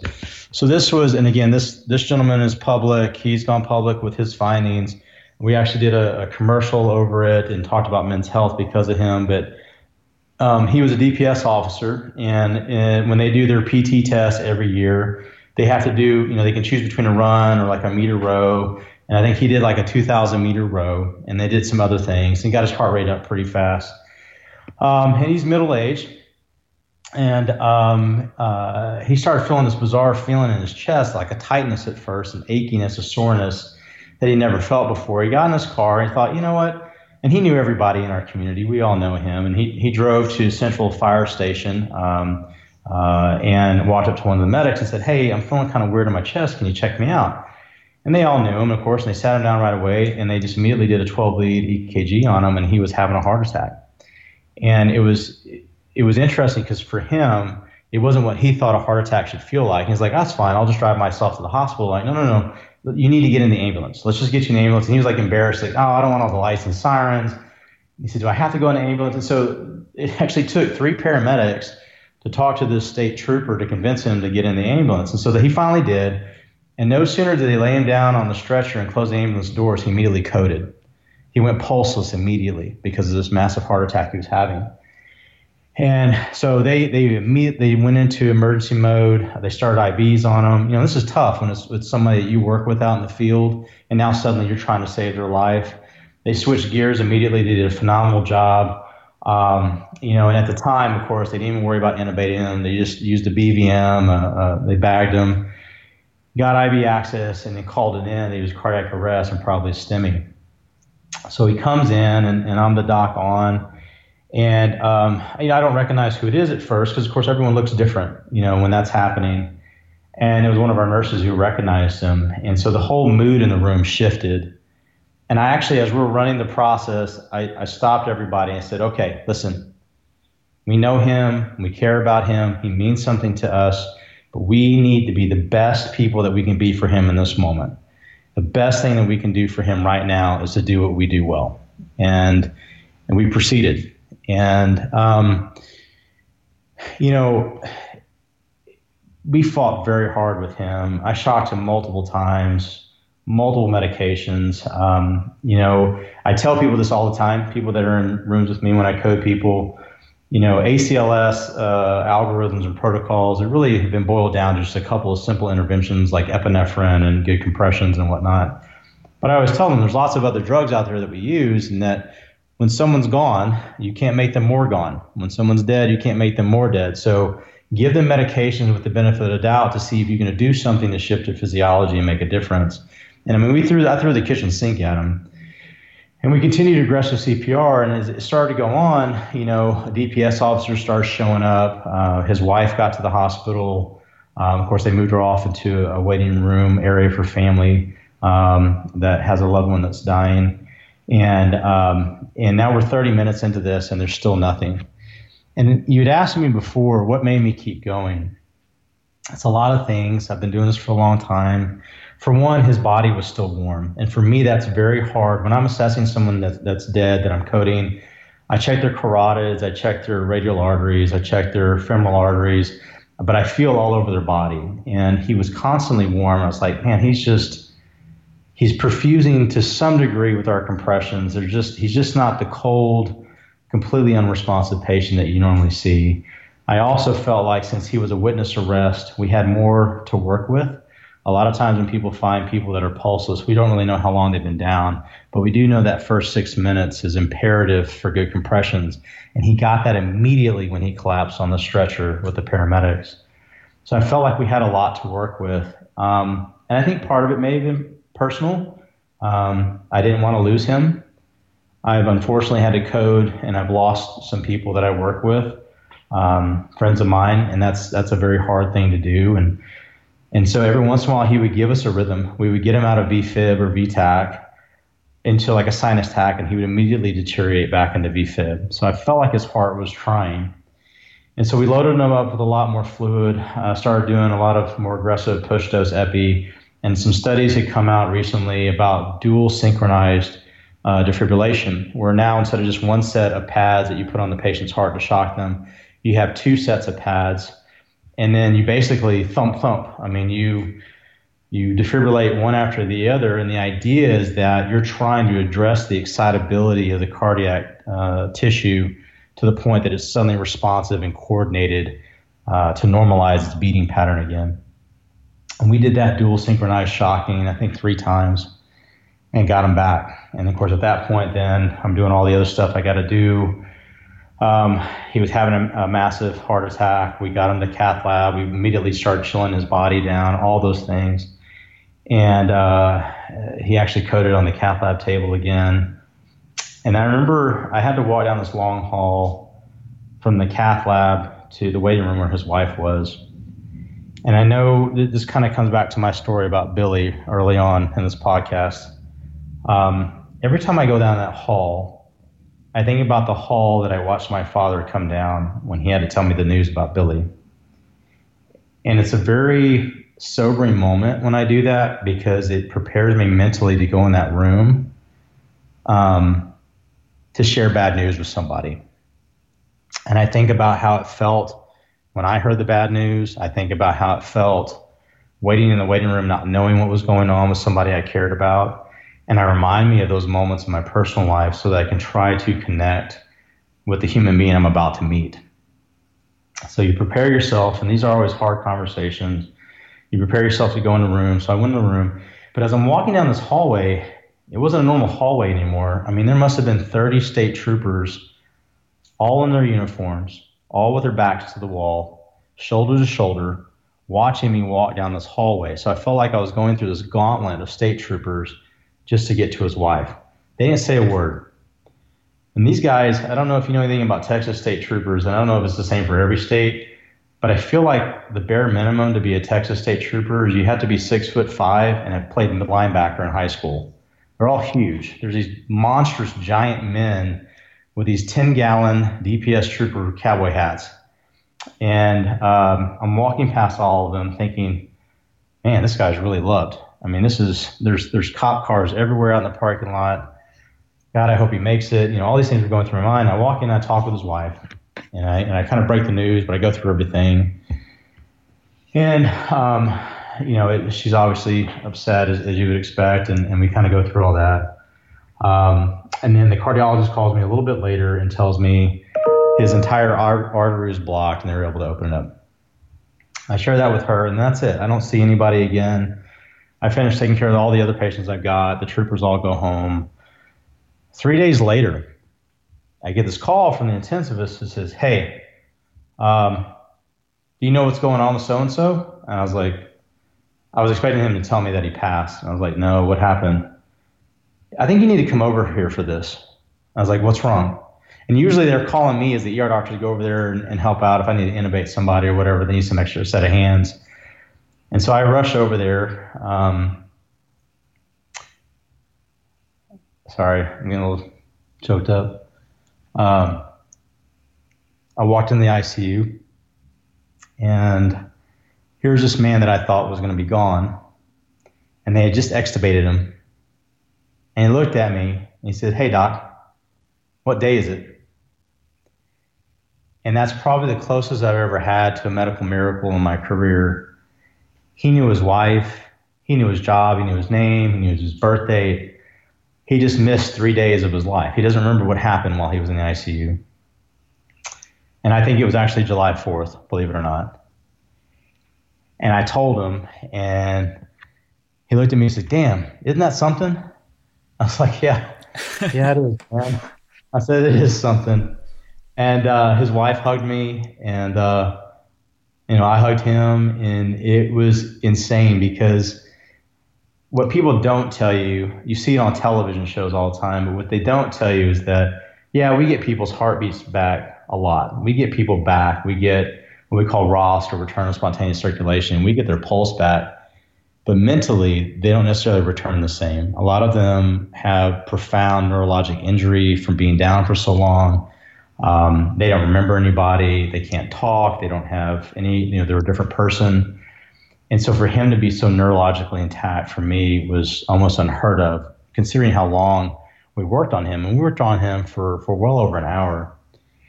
And so weeks later, he came back. He said, "Hey, I just wanted to thank you. And that picture I sent you was the picture of him coming back to thank me." And which, of course, I said, "You don't need to thank me. You thank everybody, all the medics, everybody else." And of course, he has. They did an award ceremony with the paramedics that saved his life. He's done a very aggressive campaign on just what you and I were talking about, on preventative health care, staying in shape, managing high blood pressure and cholesterol, early warning signs of heart disease, all those things. So he's actually taking his very experience and turned it into a tool to yet again help his community. And he's still out there working today. He's keeping our highways safe, and he's just doing phenomenal. You asked me earlier, why did I keep going so long? Most guidelines or recommendations will tell you that after 30 minutes, if you have no good pulse return after everything you've done, the likelihood of anyone surviving is 0%. And it'll fluctuate between 0 and 1% on the data. And that's why a lot of times we'll work somebody really, really hard in the field, but then ultimately call it, and I'll get those phone calls too, and we'll make a decision together. I just felt like he wasn't done. There's another thing I don't talk about much, but when you're around death so much, I don't want to call it a sixth sense because people think I'm goofy, but there's a certain gut feeling when you're in a room and when that person's gone or when they're not quite gone. And I don't know how to put my finger on it. I don't make any medical decisions based off of that. I do all the literature and I do everything. I try to do everything above the standard of care. But there's just sometimes where you look at them and you think their heart's telling me something. Like I can see something on ultrasound. They keep going into a rhythm that I can't sustain. I'm missing a piece of the puzzle. There's something I can do here. And then that's when I thought I'm going to do the dual synchronized. He's just got refractory VFib. And this is my last Hail Mary. I'm going to do everything I can for this man. And I didn't want to give up.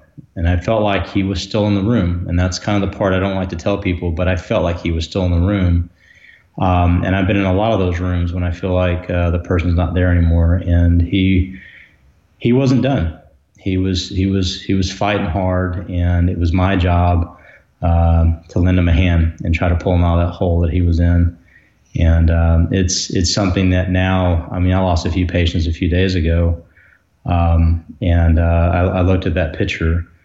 And I think it's important for anybody who does this line of work, wherever you are in the world, truly try to focus on the wins, focus on the ones that you did save. You're not patting yourself on the back when you do that. You're not stroking your ego.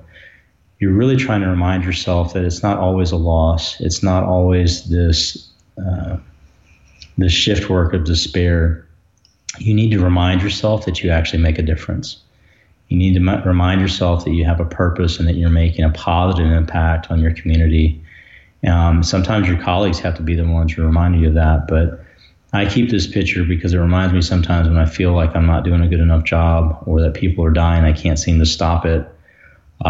It invigorates me to the degree where I feel like I can go back, and it's like it just reminds me that I do all this stuff every day so that I can meet someone else like him someday, so that I can save someone like him someday. And that's the piece that always brings it home for me. Beautiful. Well, it's just such an incredible story. And just to pull a couple of lessons for me, out of that.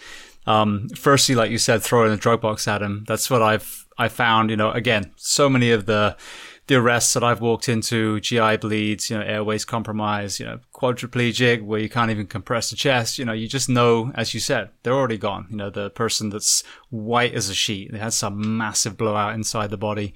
But I remember one that really haunts me was, and I wasn't the medic. I think I was in medic school maybe, but I was an EMT and, functioning.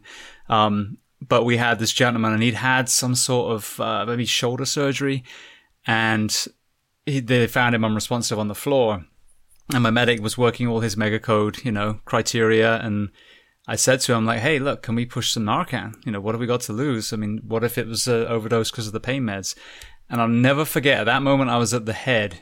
And when he pushed it, I saw that life just for a moment. I saw him come back. But then, he wanted to work through his other stuff, and I was like, just push another one. But I couldn't get him to, and again, I didn't know enough. I wasn't confident enough in my knowledge to really be assertive.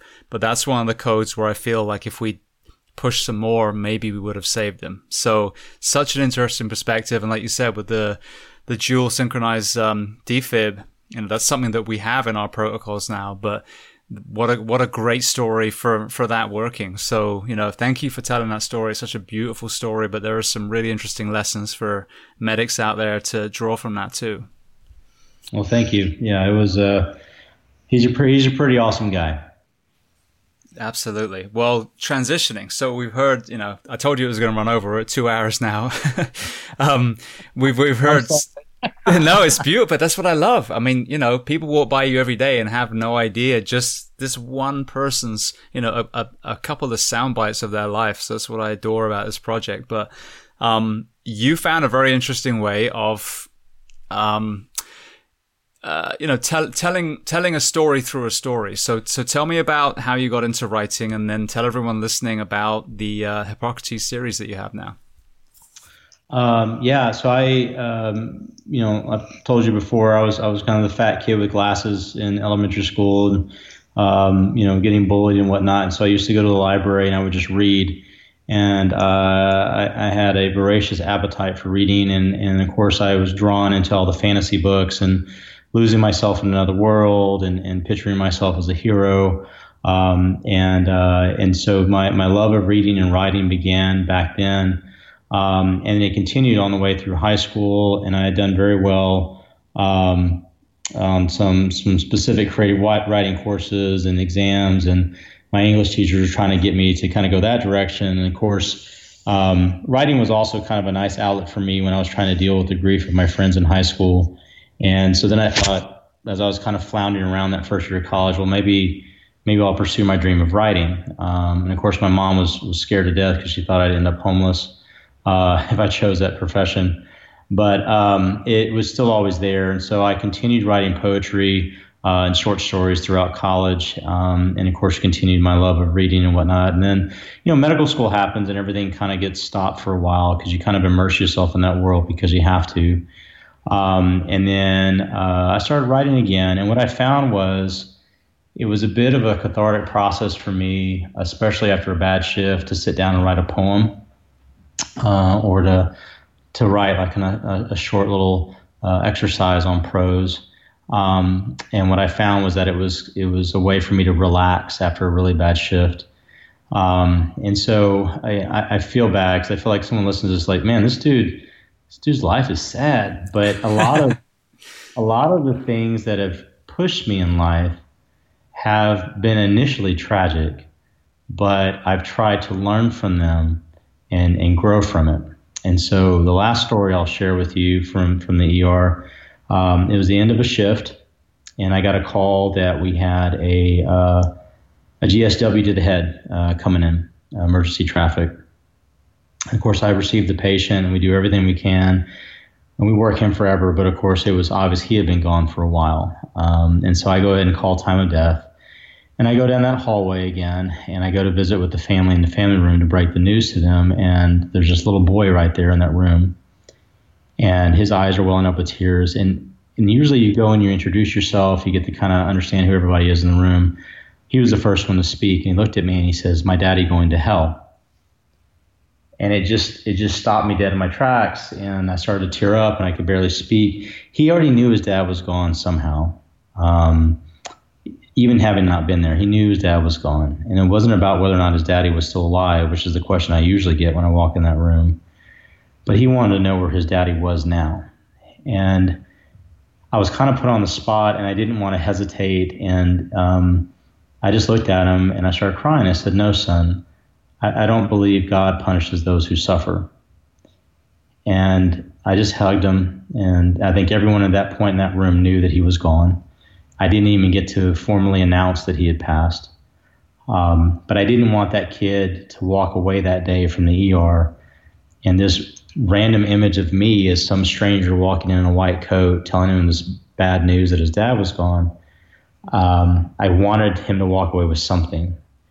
And it broke my heart to think that this kid somehow thought because his dad, it was a self-inflicted gunshot wound, that because of this impulsive act of this man that he loved as his father was somehow now going to be doomed to damnation. And that really started churning the wheels in my mind as I drove home that evening. And I thought, it's not fair. It's not fair how the world looks at people with mental health. It's not fair how people would judge someone who, in the totality of that man's life, he was probably a very good man. And then he was struggling with depression and PTSD, having been a soldier. It's not fair to judge him that way. And that whole feeling of not being fair kind of traveled with me. And I've lost some very close cousins to mental health. My great aunt committed suicide. So the concept of mental health in my family and suicide is very, very, very personal for me. And so I sat down late that night. I couldn't sleep. And I started outlining a story. And I usually lay down with my children at night, or I had up to that point, and I would just make up fantasy worlds for them at the last minute. And they always loved Daddy's bedtime stories because we didn't use books, and I just used my imagination. And so I started taking all that, and I just poured myself into this first book.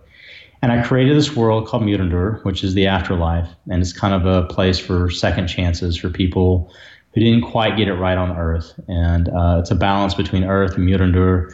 And then there's the Indradul, which is paradise, and the Undavel, which is what we would consider to be hell. And after the great cataclysm, Earth and the Mutandur were split, and all the magical beings and beasts had to travel back to Mutandur, which, of course, is a very simple way of saying why we don't have unicorns anymore on Earth. But with that... Wait, we don't? Well, damn it, next you'll be telling me Santa isn't real.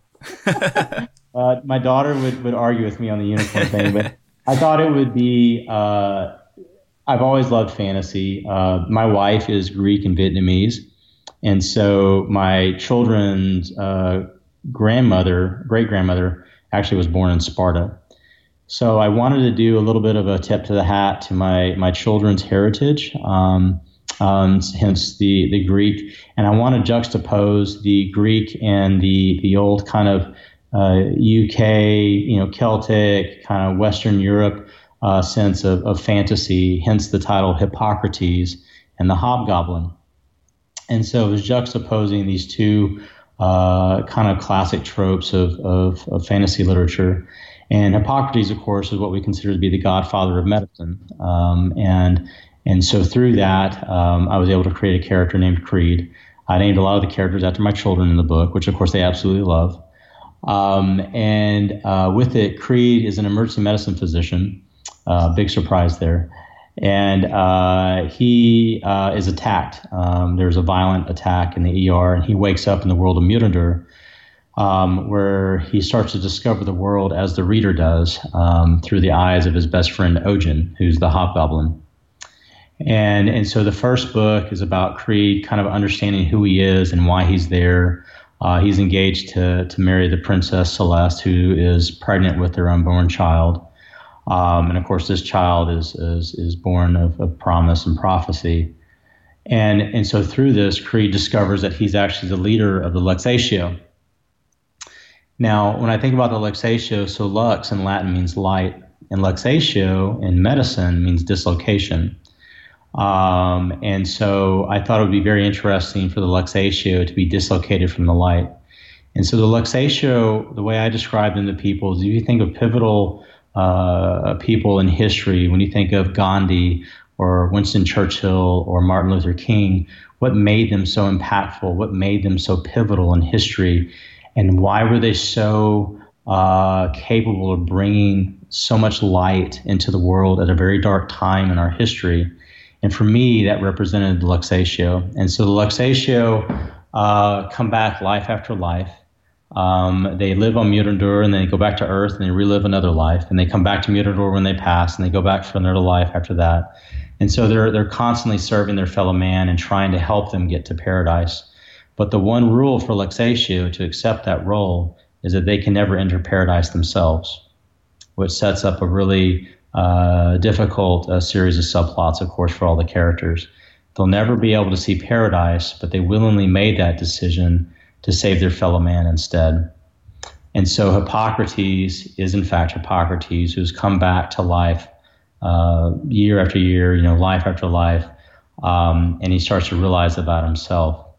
And so when I think about Luxatio, it reminded me of all of my colleagues. It reminded me of ER nurses and ER doctors and paramedics and firefighters and all the military men and women I worked with.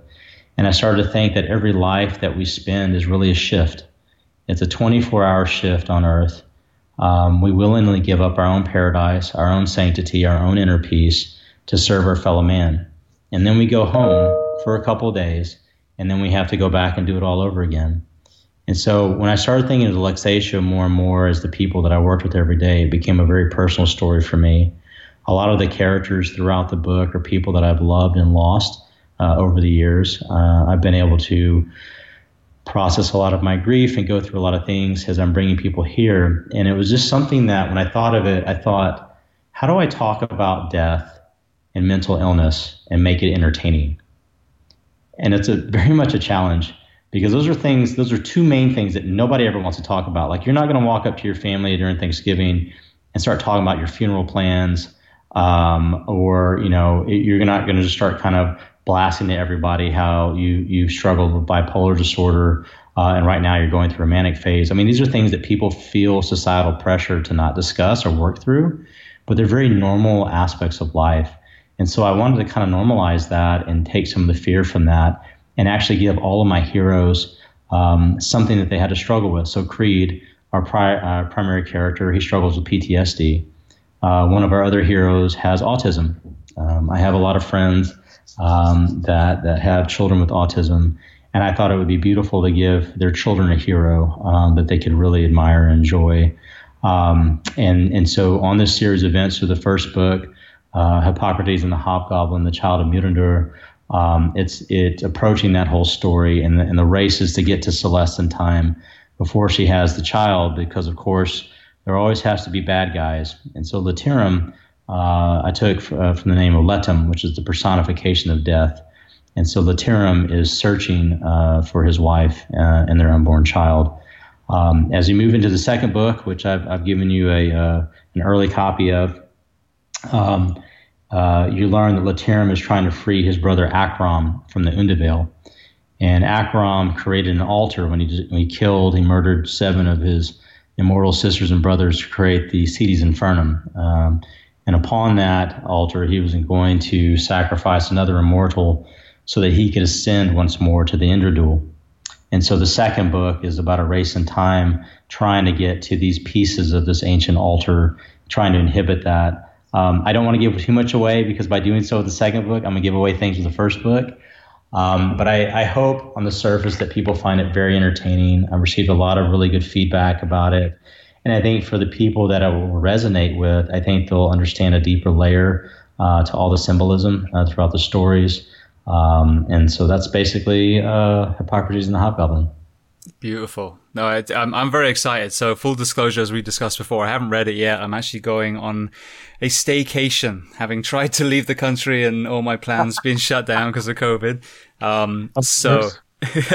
But I know it's obviously, it's like Tolkien's work, it's 500 plus pages per book. And, I'm in awe just of that, because I struggle to write 180 for mine. So I don't know how the hell you do it. But, so I wanted to actually set some time aside where I was able to, to be fully present. But I think that the concept is incredible. And just like we've done today, storytelling, leading people into these very important discussions. I think that, films obviously can do it well sometimes, but I think fiction is another great way of, getting us to understand through storytelling. So I'm very excited to read it. Well, thank you. I hope you enjoy it. And as always, I'm always open to feedback. And of course, there's also an audiobook of the first story. And then we're working on an audiobook for the second book as well. So for all the busy people out there who are jogging or driving around, commuting, they can always just jump on the Audible and take a look. Beautiful. How did you select your narrator for it? Man, I got to give a shout out for Cam Scriven. He's in London, and Gemma Humphreys. And so when you go through, you're doing an audiobook now for your book. I went through ACX on Amazon, and what you do is you submit an excerpt, like a few pages of what you want to audition actors for, and you upload that, and then you start getting auditions. And in the first, 24, 30 hours, I had like 65 auditions. And the excerpt that I chose was As Creed Wakes Up in Mutinder, because I wanted the world to be new to the actors as they were auditioning for it. And I sat there one night with a bunch of friends. We'd actually just watched a UFC fight, and we sat down and started listening to all the auditions. And Cameron was just amazing. His voice, we just kept coming back to him, and I really enjoyed his voice. And so I reached out to him, and we agreed on an audiobook deal, and we moved forward with it. And he's so talented. He did all the voices in the first book except for the female voices, which Gemma did. And just kind of an interesting side note, he and Gemma are now dating. They apparently fell in love while doing the first book together. What?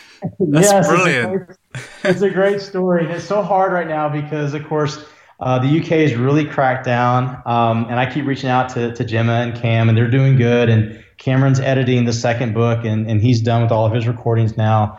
But it's hard because they can't see a lot of each other right now. But they're still very much in love. And he said, it was so funny because Cam reached out to me. He said, "Hey, I have something to tell you." I said, "Okay, what's up?" Because we loved the first book so much, we agreed we were going to do the whole series together. And he said, "Gemma and I are dating." He said, but he said, "I don't want you to panic." I was like, "I'm not panicking." I said, "I'm happy for you." He goes, "Well, no matter what, we're still professional." I was like, "That's fine, man." But why they sound so pissed off in the third book? It's weird. They're just amazing, and I can't say enough about him. I think the thing about doing something like a book is it's so not medical for me that I get to work with phenomenal illustrators. So I work with Colin Estrada. He did my book cover and some other illustrations. And you just get to work with all these very creative, beautiful-minded people that are not in the hospital. And for me, that's been a beautiful outlet. And they've helped bring my world to life, for which I will forever be thankful. And it's just been a really, really good exchange. So I've enjoyed them very much. My goal, because I want to do some research, I want to travel the UK for the third book, because there's some aspects there where some other pieces of the altar are buried, and I really want to research some of them in person. And so I was going to try to plan all that this year, but then with COVID, who knows? But eventually I'm going to be able to cross the pond. So That's my goal. Beautiful. No, I was trying to get there next month, and then, they just totally regressed. So I'm like, shit. I thought I was going to have a little loophole in Ireland, but nope, they followed it too. But again, it's going to run its course. I think, the political element will also run its course, hopefully. But yeah, I mean, where I grew up, the southwest of England is where a lot of the kind of Tolkien, based stories are. We got Stonehenge there, we got all that stuff. So there's a lot of oldie worldy, mythical, King Arthur style history is there. So yeah, that'll be an awesome place for you to go. I'm looking forward to it for sure. Beautiful. All right. Well, then transitioning to the closing questions, but staying on the same theme, we've discussed your books. Are there any books written by someone else that you love to recommend? It could be related to what we've discussed today or something completely different. Well, I mean, I'm not trying to toot your horn for you, but you wrote a really good book. And I'm actually going to buy some copies for my fire station. And I'm also over the Paramedic Academy. And I think your book is a really good book to read right early on in your career. I think it's something that is important for people to understand and experience right off the bat. I think aside from your book, lately, when I was in the Army, I read as much as I could on every book I could on Afghanistan. And I think some of the stories that stayed with me most, and I think more because they really spoke to selfless service and honor and the things that I think we all look toward in a moment of crisis. But the first book I read was Robert's Ridge. And it was about Neil Roberts, who was the first Navy SEAL that had died on a mission that had gone really bad.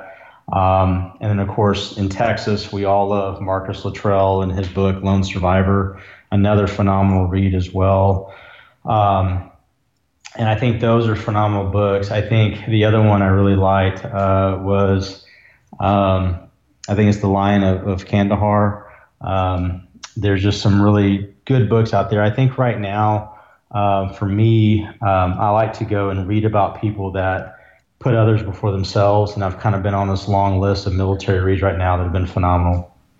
Beautiful. Thank you for that. I've never heard of Robert's Ridge before, so I'm going to have to look that one up. And then Marcus, I was lining up to get on. I need to kind of reach out again now. This thing is slowly starting to unwind, but I think he would be an amazing one. His twin, the relationship between them and how his twin knew when he was hurt. I mean, that's a hell of a story there.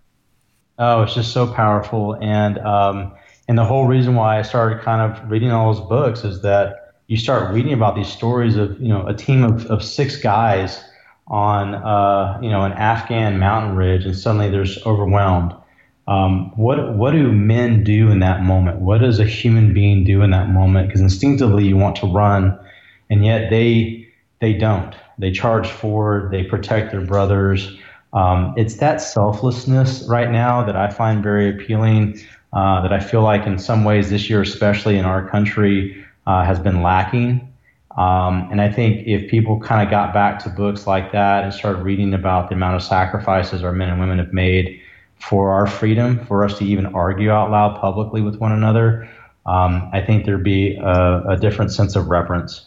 So, yeah, it's definitely a very good book. And of course, you start reading that and you'll start going down this rabbit hole of other books that are connected to it. All phenomenal reads. Absolutely. I think the other part of the story that I think the film did a little disservice to, because they kind of downplayed it a little bit, but Marcus talks about it a lot in the book, is the incredible courage that the local village had in protecting him, that humanity overtook every other element.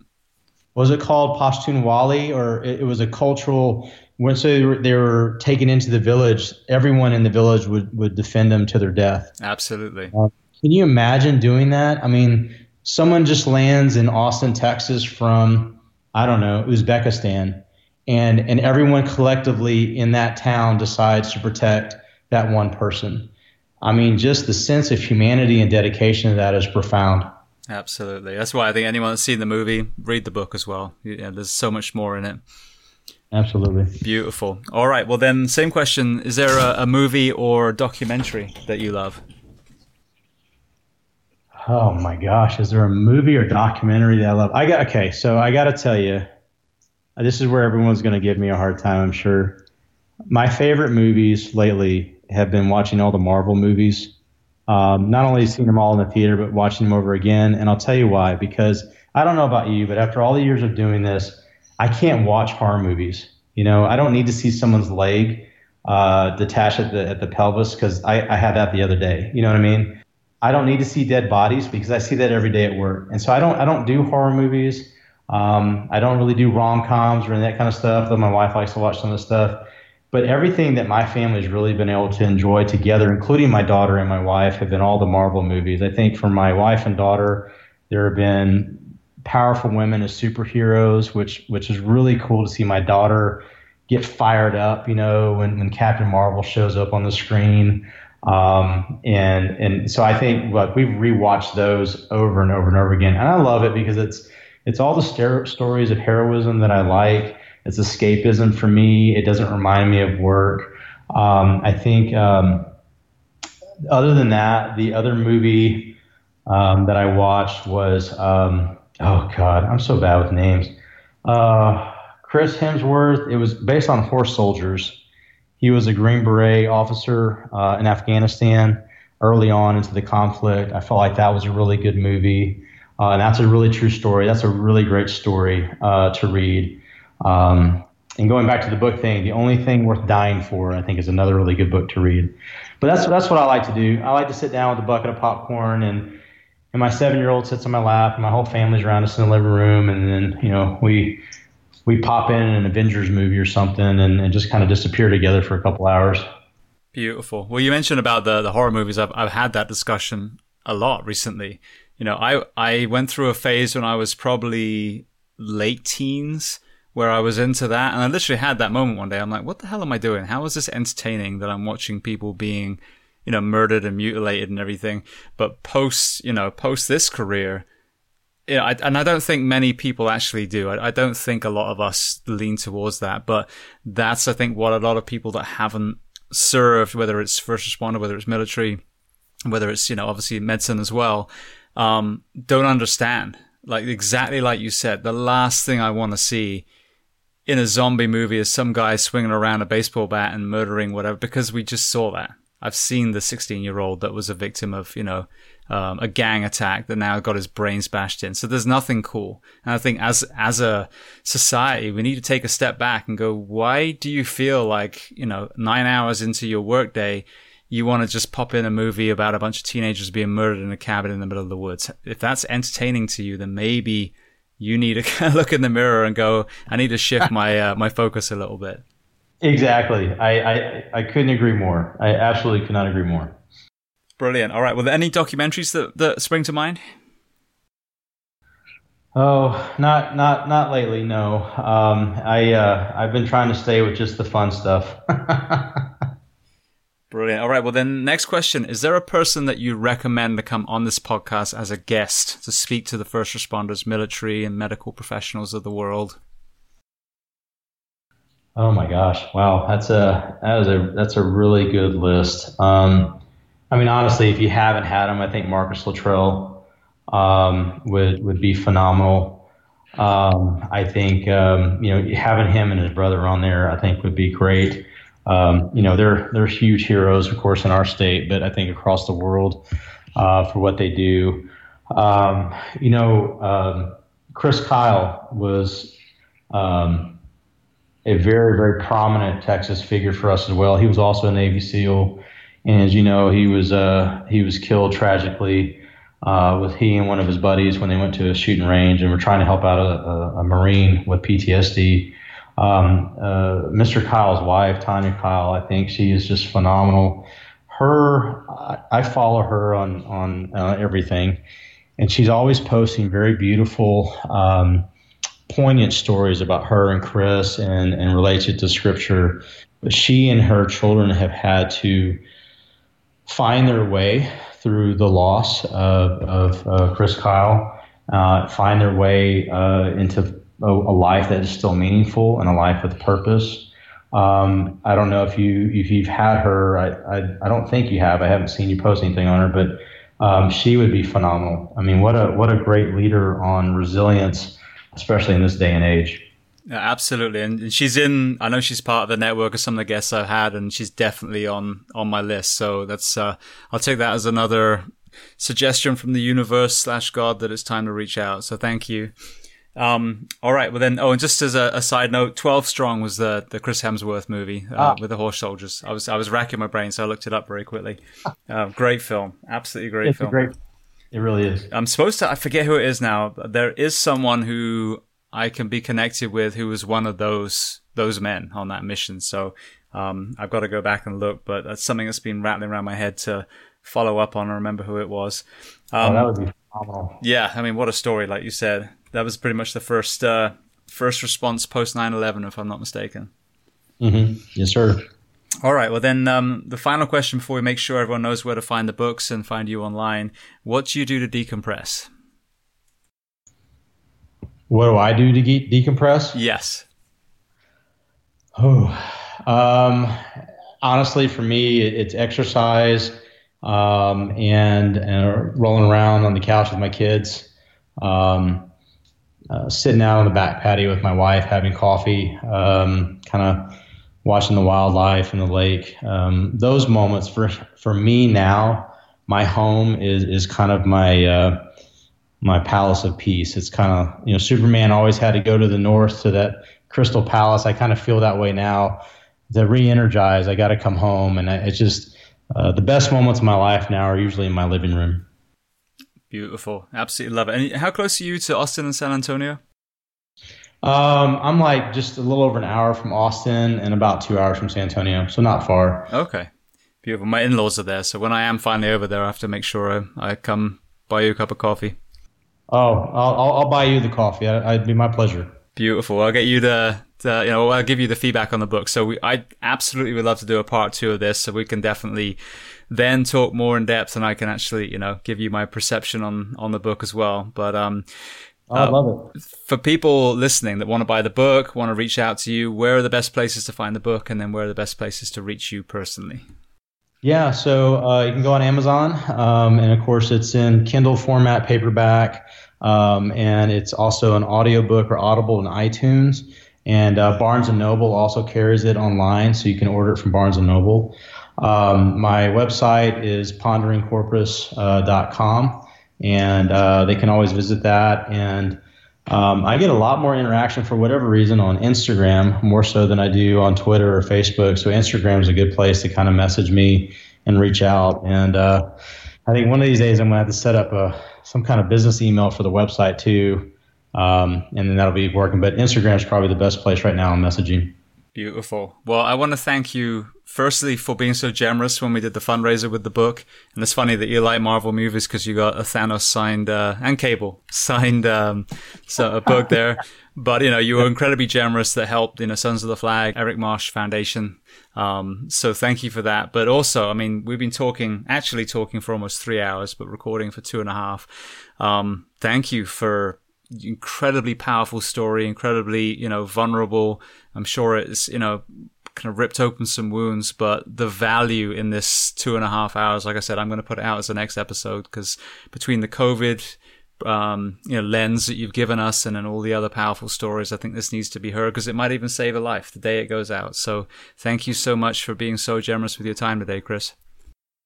Thank you. It was a pleasure. It's a pleasure meeting you and working with you. And I look forward to future stuff down the road.